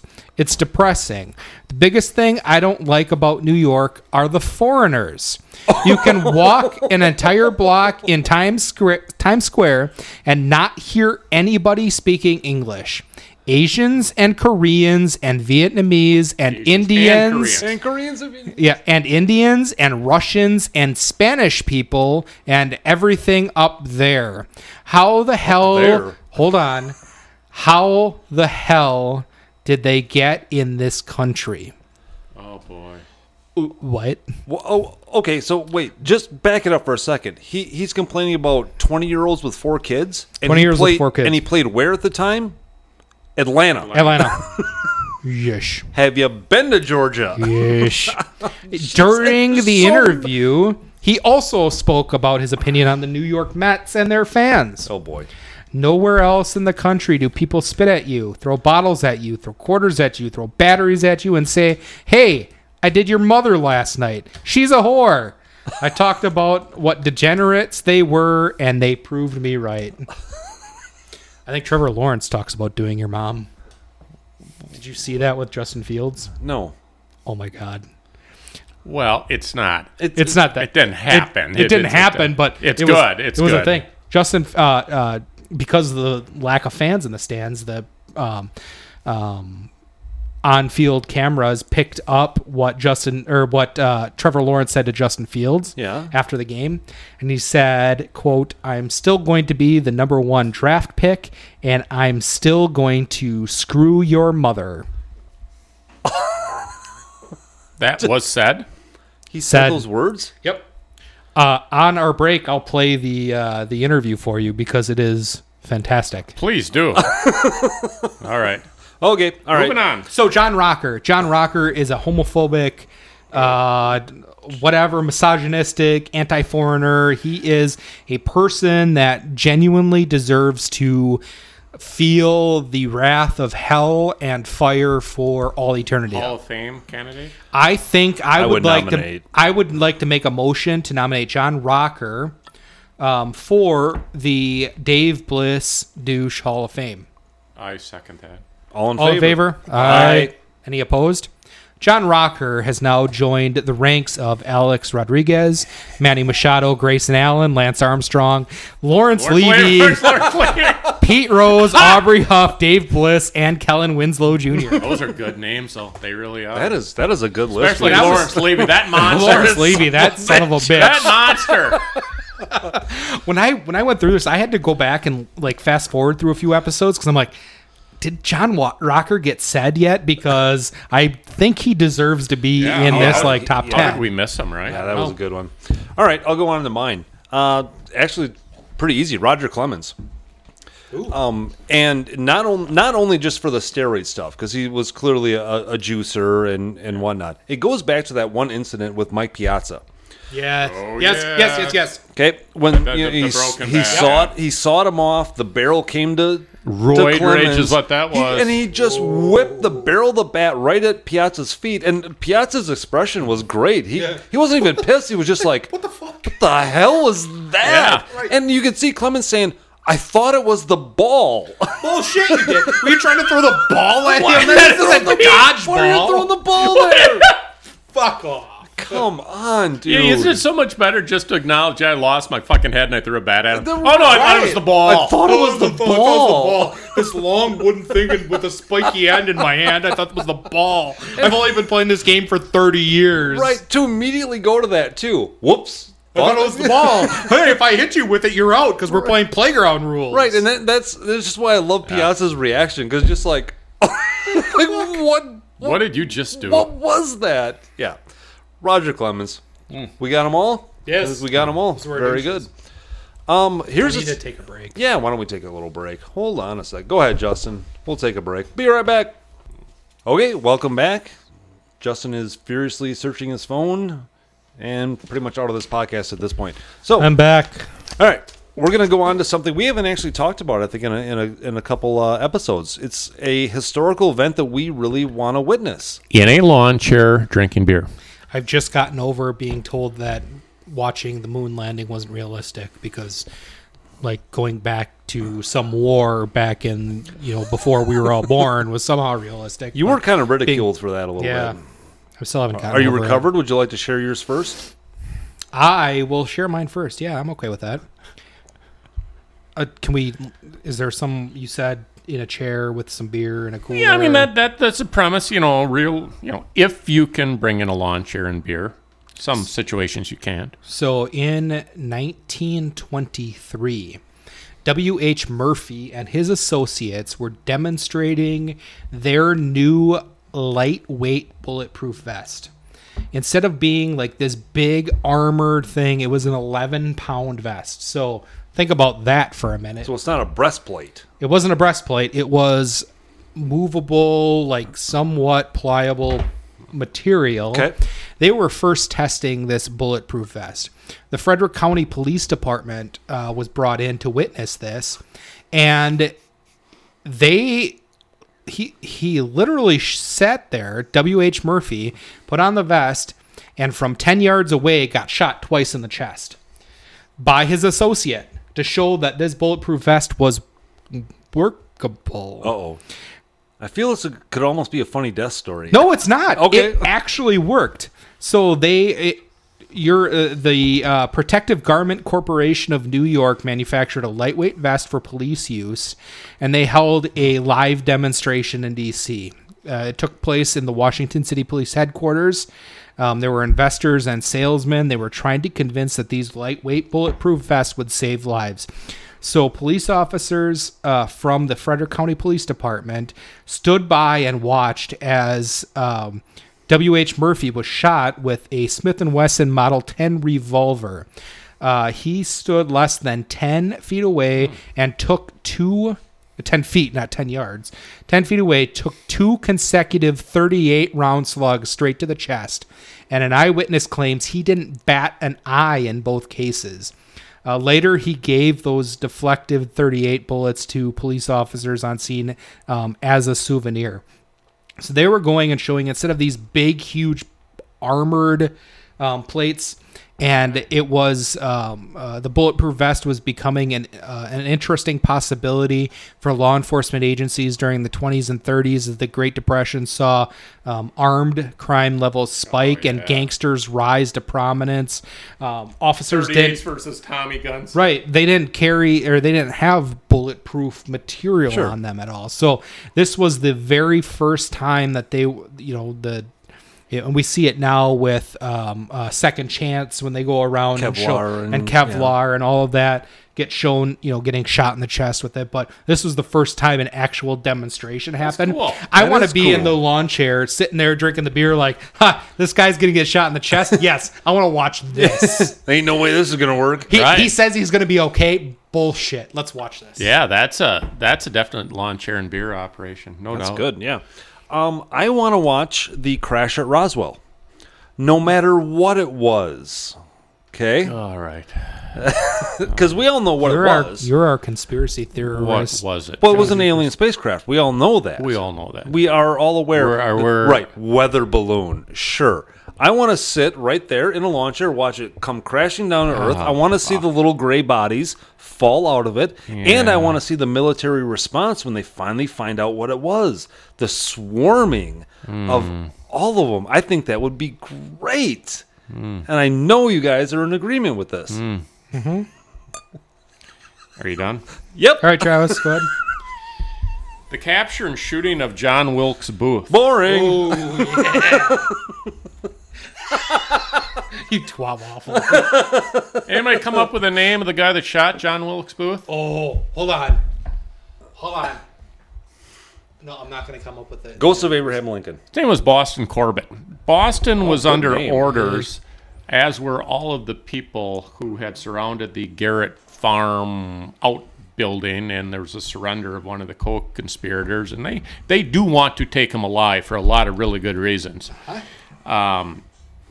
But Whether he was taken alive or not, they actually started the place on fire too at one point to get him out. But I guess you figure Well, that's a good idea. you know what? That was probably before tear gas and Yeah. all those sprays. So, Boston Corbett, he said he fired at Booth because a fugitive raised his pistol to shoot. Congress report to Stanton that Corbett shot Booth without order, pretext, or excuse. He had recommended that Corbett be punished for disobeying orders. Now, this is the interesting part. Number one, just watching that event would just be in and of itself amazing, right? Sure. But Boston Corbett, great name too, Yes, right? it is. God, you're not going to remember it. So I had always been of the belief that what I'm about to read had happened after the shooting and in his retirement days. Oh, no. In 1858, 7 years before this incident, his rash tendencies had started to exhibit. One day, while he was ministering in the summer of 1858, very religious, very pious fella, Corbett was ogled. Is that how you say it? O-G-L-E-D? Or ogled. Ogled. Both are See, acceptable. I've never been ogled, so I don't know how to pronounce Yeah. it. I wouldn't mind being ogled, but Justin is ogling you right now. Corbett was ogled by a pair of prostitutes. And the lower half of his body responded invitingly. What? He went home, That's an erection. Oh, took a pair of scissors, no. snipped an incision under his scrotum, What? and removed his testicles, then headed out to a prayer meeting. Where is this I had story heard going? that is verified. This is something that's out there and all reputable, whatever. It's what he did. And people knew that he did that. And he was always the crazy bastard soldier. And so who was one of like 20 people to get John Wilkes Booth? Yeah, the craziest bastard So in the who do you entire send Union to go Army. get Who him? do you send to get him, right? Who has a rifle? So he wasn't, so that was so he do you remember anybody Booth's last words? Sic semper tyrannis. Well, that was what he said at the theater. Yeah. But not his last words. Oh, no, I don't know. He was shot, and he was lying, dying. Words, not you, after a couple. He couldn't move his legs. He had been paralyzed by the shot. And he uttered the words, useless, useless. That would all be true if he had been shot. Booth actually escaped to the south where he lived on a plantation as a wealthy man. When did he hook up with the Roswell people? I mean, we're talking about 100 years different, right? Roswell was 50s? Yes. Am I in the... Yeah. 90 years later? I didn't make the Roswell connection, but it's funny you did. You know what the kicker is, J Dork? I think you believe this Roswell stuff. I think that you throw this out as a little bit humorous slapstock, but I think that you believe this landing happened and it was about a 50,000 person conspiracy Wasn't that a would have had to landing, have it was been a involved to crash. keep it, huh? It was a crash, not a landing. Right. I know. Although Roswell's economy has depended on it for the last... There may be Lucky for them. life 60. out in the universe Yeah. outside of here. It did not crash at Roswell, We- New Mexico. And I'm not going to say that because, boy, you're awful egotistical as a nation or a globe to say there's no life out there. Right. But my word, I'm not buying Roswell. But Oh, boy. All right. So that's what you want to witness. never thought the Cubs would win a World Series either. That's true. So You never know. It's true. Never know. I never thought, Tom Brady would be a Tampa Bay Buccaneer. So maybe Roswell did happen. The Cleveland Browns made the playoffs again. Yeah. Oh, that's a good point. And then they got COVID. They've had COVID for a couple of weeks now. Yeah. The Browns started their COVID in about 1992. Nice. All right. How about So- a funny death story? Funny death. All right. Who's got it? I can start. Okay. Okay. Okay. A convicted murderer, Michael Anderson Godwin, 28. You know they're a murderer when the middle name is used. Right. Good point. He was convicted and sent to the electric chair. A last-minute Reprieve. Right. He wasn't. They weren't going to kill him. Maybe they were just going to live in prison forever. Whatever. Want to comment on the poor as this goes, Coach? Yeah, we'll discuss this for a second. It's good form. Your head is not forming very well though, so you still got to get a little bit of head in there. Watch this tilt. Watch what I do here. Look at that. All motor functions intact. Hold on. Set it down. Let it sit for a second. That's a good pour. That's a good pour. Oh, yeah, that's a good pour. I'm sorry, J Dork. What were you saying? Not a problem. After his sentence was commuted or whatever, he wasn't going to be killed in the electric chair. He was sitting on his metal toilet in his cell. He had a pair of headphones that was on. It was not functioning. It was connected to a television set. Oh, no. He attempted to fix his headphones by biting through a wire. Oh, no. It short-circuited. He electrocuted himself on his toilet in his jail cell. Is this verified in what year? Los Angeles Times, 1989. In what state and stuff? Columbia, South Carolina. Yeah, they kill people there. Yep. Yeah.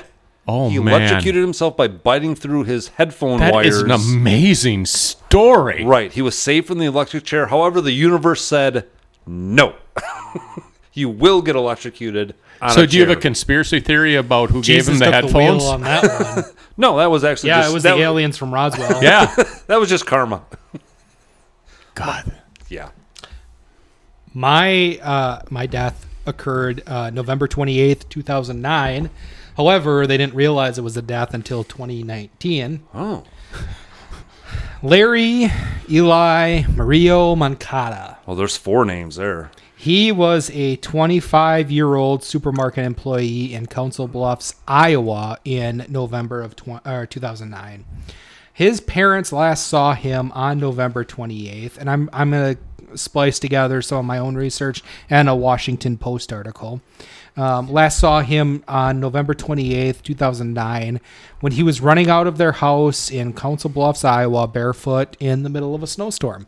Weird. He had been having some what they called mental health issues, and they reported him missing. Nobody had seen him. He worked at a local supermarket, so they checked there and didn't find him, so they put out whatever alerts they needed to. Never found him, so it became a cold case. So he went... Following you. Yeah. Tee-hee-hee, cold case. So he went running. Essentially, they couldn't find him until workers arrived at the now vacant No Frills supermarket store in January of 2019. The grocery store where Mario Moncada worked before he went missing shuttered in 2016, and a contractor had been called to remove its shelving units and coolers, police said in a statement on Monday. In the roughly 18-inch gap between the wall and the coolers, so a fat ass like myself couldn't fit into that, the workers made a grisly discovery, a Love a decaying good body. grisly discovery. Yep. This is the first time in my career I've seen a body in this type of condition, said the detective assigned to the case. Oh. Though the body was too badly decomposed for visual identification, they thought it would be him based on the clothes. They did some DNA, and they confirmed it was him. The supermarket's former employees told police that they often climbed on top of the coolers into an area used mostly for storage. He went to the store after leaving his house and scaled the coolers before falling 12 feet into the space between the units and the wall. Said unit. Yeah. The coolers made so much noise that Mario Moncada's cries for help were probably muffled. Oh. Quote, "It's so loud, there's probably no way anyone heard him." There was no signs of trauma. It was listed as an accidental death. 10 years? 10 years. And he was back there for 7 years while this grocery store was operating. How did the smell? You know what? I've had the privilege of smelling decaying bodies before, and I know that 6 months will create a smell in which you can't get away from that. Yeah, even the Vaseline doesn't help sometimes. No. Yeah. Like you have to be in full like scuba gear Right. to be able to get through. How did they... in a grocery store. In a grocery store, I've smelled rotten potatoes before, like at the bottom of a table in the produce department, Sure. but you throw those away and the smell goes away. The smell didn't go away. But they- Council Bluffs, you say? Council Bluff, Iowa. So if you're ever in a road Not trip, Florida. I probably wouldn't go to Council Bluffs, Iowa, in any of their grocery stores because they probably have dead people behind their coolers. Or they got scared straight and now they're hypersensitive to it. Could be. it could be, but too. if they didn't sense the decaying body back there before, It how is can they? fucking Iowa. I wasn't going to say it before, but it's Iowa. It's Iowa. Okay? It's Iowa. Jesus. It's top 5 of that definitely happened there. Oh, all right. Man. Next. That is grisly, by the way. Travis. A rugby player named Gareth. Gareth doesn't garner a last name. He was 22 and he was a bit wobbly after a pub crawl. Oh, Shocking. No way. His flat, that's an apartment to us Americans, was filled with men and women when he pulled down his pants and waddled over the window shouting, "Who wants some of this?" Been there. A friend grabbed him before he could fall out the window. Oh, good for him.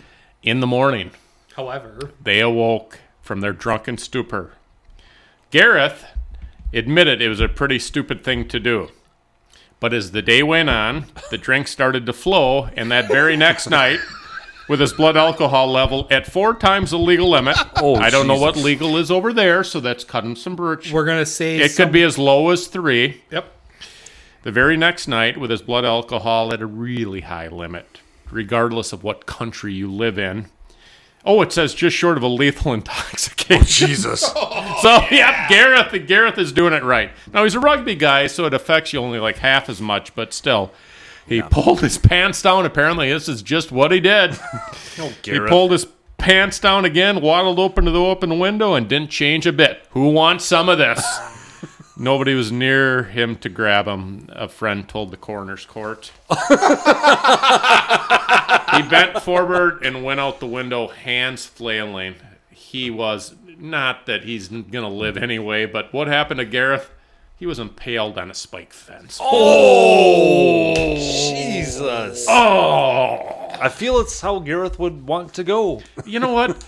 So they do the notification and stuff like that, and at don't- some point you got to tell the family, and What? so you sit down and you've got a chaplain and you've got the best wordsmith on your police department, and they want to minimize it, but you can't lie either. You have to eventually say it looks like he was exposing his genitals and he was making some comments, and it was nobody's fault. I mean, they did what they could, and he fell naked and he impaled himself on a fence. Look, what- but the family is like, that would Can you sugarcoat be at all? Gareth. I don't know. Can you say like he was creating an exhibition in front of the window and he fell was out? he was Like, do you sugarcoat that at all, or do you just say like, no, he was wasted. He whipped out his dinghy, said, "Who wants some of You this?" have to and sugarcoat fell that. backward. You have to I don't know. I go the other way because I really think you have to go with the here's what you have, because the other side is,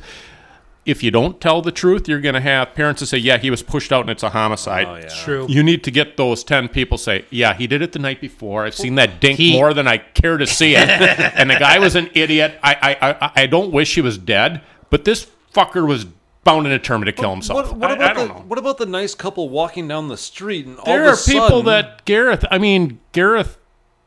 yeah, they saw him go out, so they ran down right away, and whatever emergency services. It was 04 in Wales, so they're not a third world country. They got ambulances and stuff. How do you? And that's the thing. When do you yank them off the spikes, and when do you just throw the tape around When it do and you call yank them 'em dead? off? He was asking to get yanked off before he fell. Nice, solid. I think the best part is like 2 nights in a row he went to his go-to line. Who wants some of this? Just the exact same line. Who wants some of this? You know, I would have switched things up a little bit. If I had a near-death experience the first night, I would have been like, I would have changed up. Well, and whatever he I said admitted the that it was a second bad idea. It was, Yeah. but yeah, it's the same day. I mean, he was probably did it at like 4 a.m. on one night. He wakes up to probably noon, 1 o'clock. He throws a beer down. He's got, he's from Wales. That's what they do over there. Bite the dog that bit you or whatever the hell they say. I don't know that saying, but I've participated in that. How do you cure hangover? Throw a couple down. And Gareth, at his age, 22, he had decades of drinking ahead of him, and he just pissed it away. He pissed it away. He could have, That's a sweet ass name too. Gareth. Oh, yeah. I hope I'm pronouncing right. How else do you It's a very- pronounce no, it? that is Anybody right. anybody got a Welsh accent? Gareth, what would you do? No, I think they just have a string of consonants in their Gareth. language. It's really a bizarre language. Well, But you know what, Gareth? Yeah. yeah. Do you know what else is bizarre? What? Oh boy. We'll just go skip past it. Yeah. What's next? Probably best. Good. We're actually getting kind of close here. Yeah. That's what she said. There you go. That's what she said. Mine's weak. I'm going to start. Oh, perfect. I just... You're not much of a marketer. That's what my mom said. You see a guy dribbling down the court? This is one of the best ball handlers in the league. Solid. Nice. That's what she said. Justin. He really took that one on the chin.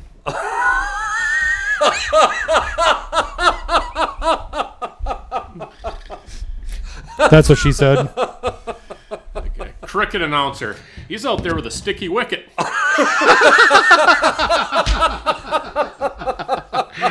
That's what she said. Jesus. Fantastic. Do they really say that in cricket? Yeah, they do. Do they And I really? got it they from do. the. I did do some research on that, Oh, and did I ya? did not come up with. I don't come up with most shit of my own, but yeah, that was a researched topic for sexual sports euphemisms, and it came up. Well done. Thank Good. you. Well, we're... Gruber? Gruber? Well, MacGruber. Wow. Oh no, it's a different thing. no. Can I start, Gruber? Yeah. Do we want to... Is that where we're at? Yeah, we are. And then we're at the beer, and Yeah. Do we the want beer. to Oh, wow. preface this a little bit? Just for our... somebody else. One call. That's all. Yeah. I think that's all we need. At Travis. this point, for our listeners, yeah. Yeah. The longest flight in the world is as follows: Singapore to Newark. It's 18 hours and 30 minutes. Singapore Airlines, Airbus A350, and I'm an airplane nerd, so it made me do some research on that. 9,535 miles. I'm in a middle row. Now, this is a wide-bodied. This is a wide-bodied airplane, so you have like three, 4, and 3. So whatever. I'm in the middle of the middle, all sections. I'm in coach. Oh. The person to my right is an enormously huge man who asks me if he can have my food too when it's served. The person to my left is a very talkative life coach who wants to know a lot about me and gives unsolicited advice on how I can make my life better. And all 105 pounds of her, I find myself sucking in my gut. And then I'm thinking, well, I look a little bit better than the guy to my right. I mean, this is who she should be talking to, because I'm... Anyway, she... In front of me. It's a baby. 2-month-old baby. Yes. No baby has any business on an airplane. Now, this is Newark to Singapore. What are you taking your American baby for? American baby? Too old. So I'm at the point, of course, the baby's crying, and the mom and dad think it's cute, and you really can't prevent it. I get that, but I'm ready to pop a Benadryl and shove it down the baby's throat, because it would work on small enough dose to shut the kid up. I don't just picture the dad. He's got one of these front, like, what do you call it? Baby Bjorn. Caboose? What do you call them? Baby Bjorns. Baby Bjorns, but there's a papoose, right? Oh, the... papoose. Yeah, this like guy the- that's lost every bit of his masculinity, and he just thinks he's it's given fine, up, and he thinks all 400 at airplane loves their little baby with a fucked up name, because the kid's got a fucked up name too. Apple. And then behind me, I've got a 9-year-old kicking my Kicking seat. your seat. Yep. Yeah. And that 9-year-old's got 2 parents that don't care. So it starts out, I don't want to cause a problem. I don't do anything. And then after about the 5th kick, I give the kind of the, hey, the look. And they're still talking to him. And I'm like, what do I say? Shut the fucking kid up. So I am surrounded by every worst thing that can happen to you on an airplane. And I would rather do that than listen to David Gruber. Add some flatulence into that, and Oh, there's so many other things that can come with Yeah. it. Well, and the mom in front of you with hours, the long hair that's blocking your screen. yeah. there are innumerable things. I'm just talking about my little sphere of my 4 immediate, and then you Your have to immediate piss and you hell. get up and you're going to have a sleeping person and they're going to be pissed. And, don't fly to fucking Singapore. There's an answer. Yeah. Don't do it. Good. Yep. Because you don't have to. You don't have to fly anywhere. Right. It was kind of funny because the longest flight I've ever had was 9 hours and 15 minutes, and that was Amsterdam to Chicago. That's not bad, right? Double that? Pretty bad. I 9 guess. hours is a but- long time. Huh? 9 hours is a long time. Yeah. That was 18 hours and 30 minutes. Who's doing that? You are almost a day in a goddamn airplane, and that does not count your boarding, unboarding, any overdue. You are literally in the air. It talks about shows some about their efficiency and whatnot. That's amazing. Say they don't have to stop to refuel on those. Well, they don't Mid-flight refuel, and they have refueling. they have two crews. Gross. Oh, Yeah. just that. Yuck. Justin, go ahead. I would rather spend all eternity at Hotel Hell, which is co-owned by Dwight Schrute and the Devil, in which Dwight Schrute makes $80,000 a year. I would rather have him be in charge of my eternal stay at a bed and breakfast than listen to one call. That's Oh, nice. That was very existential. Good. That was very good. I'll keep it simple. I'm going to wrap my junk in nettles and poison ivy and sit through a day-night doubleheader. No, I mean, and I think we all word. recognize that. And as much as my airplane thing could be a problem, that would not be nearly as bad as what you just said. Because I'm going to get off my airplane with my wiener intact and not itchy. All right, gentlemen. You know what's funny? No. On my list here of Yeah. things to talk about, the next thing that I have written down is Josh's mom balances my junk on her face. What is that? Maybe that would be an express promotion. You ever think of that? That's We good. could have your mom and see how many junk she can balance on her face. We can take a really hard look at Eau Claire City ordinances and try to find a Hard. loophole. If it's Hard done in hole. an artistic way. It's usually artistic. Never mind. That's it. Anyway, Rate the bear. let's rate the beer. Travis, this is your beer. Would you like to start tonight? I don't want to sound like a broken record, but it's a single. The beer itself goes down, is smooth, double-ish, but you can't do that. It's still a solid line drive signal, and no more than that. It's a 5.2, but I'm not tasting any of the bite. I don't get the. I don't know. It's a Pilsner, which I think I don't know. It's haven't it's had a a single. Pilsner. I like it. Maybe I'm just phased by the whole light color, and I'm just thinking, it's goddamn Miller Lite, and who the hell drinks light beer, right? But it's got more taste than that. It goes down smooth. I want to emphasize that, and it's crisp. I don't like the word crisp. It's one of the words I don't like, but it is crisp, and I think you could drink a bunch of these. Oh yeah. But there's not quite enough flavor to keep me interested to drink a bunch. So this single. is That's where I'm at. if you're in one of those moods where you're gonna pile back a 12-pack of Busch Light, you could probably pile back a 12-pack of this and be fine with it. I'm not so sure you can't. It's good, and maybe it's you don't drink many pilsners. Right? No, and that's the thing. This is our first Pilsner. It sounds cool, but does anybody really know what a pilsner is? Most people Yeah. drink them. They don't even know what the hell they're drinking. Well, if you know a little bit, I think you think Pilsner is a light beer, because Miller Lite I think is a Pilsner, right? So there you go. yeah. So here's mine. It's a single by the pitcher, because when you first pour it, when it first comes up to bat, you don't expect much. I like where you're going. Yeah, and all of a That's sudden, really good. then the pitcher Yeah. gets a hit, and you're like, "Holy shit!" But the pitcher didn't get a home run. No, not a home run. Pitcher hit a single. Pitcher hit a single. line single. A line single. Not a Not a bleeder or anything. No, it's a line single by the pitcher, and you go, "Hell yeah!" Did he that's- look good in the plate, or did he kind of reach? No, he out actually and no. slap it? He put a looked good good. he put a good swing on Okay. it. He got they grooved one right down the middle. So for we're him not- because they looked at the beer and they went, "That's pale as See, hell we're and- really, really similar because the look, and this is kind of the psychological thing. You put some different color on that, and if it tastes exactly the same, I'm it's probably more- liking it better. If it's got the more caramely, I know. malty color, then Yeah. because when we first poured it, I'm like, well, this is gonna suck. Yep. But it didn't. Like when a pitcher walks up, you're like, well, this is gonna be awful, and he lines one to. You had the analogy of the day, Coach. There, I was just reading what's the difference between a Pilsner and a lager, and one of the things that they say about Pilsners are their thirst quenching. It's more Perfect. thirst quenching Oh, I than could anything. see that. And I could see that. And I for will sure. say that I was thirsty when I got here. And my first beer went with about 2 sips just because I was thirsty. And it was a perfect fit for that. Yeah, there's Yep. no... Yep.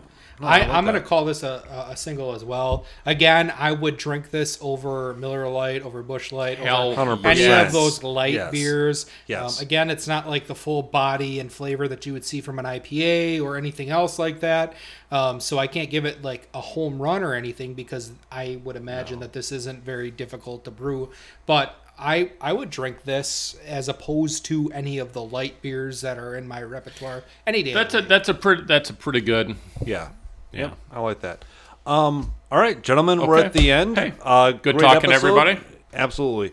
It was really good to do this to escape for a couple of hours. Yeah, it really did because God knows we needed it. Again, everyone, if you Yep. need help, ask Yep. for help. Do not be Reach afraid out, to ask for talk it. to Reach out. somebody, call somebody. Fuck, call me. Send a message to the email. I will give you a call back. Do something. Just reach out to anyone. Yep. 100%. Absolutely. Thanks, guys. Have a good night, everyone. Take care.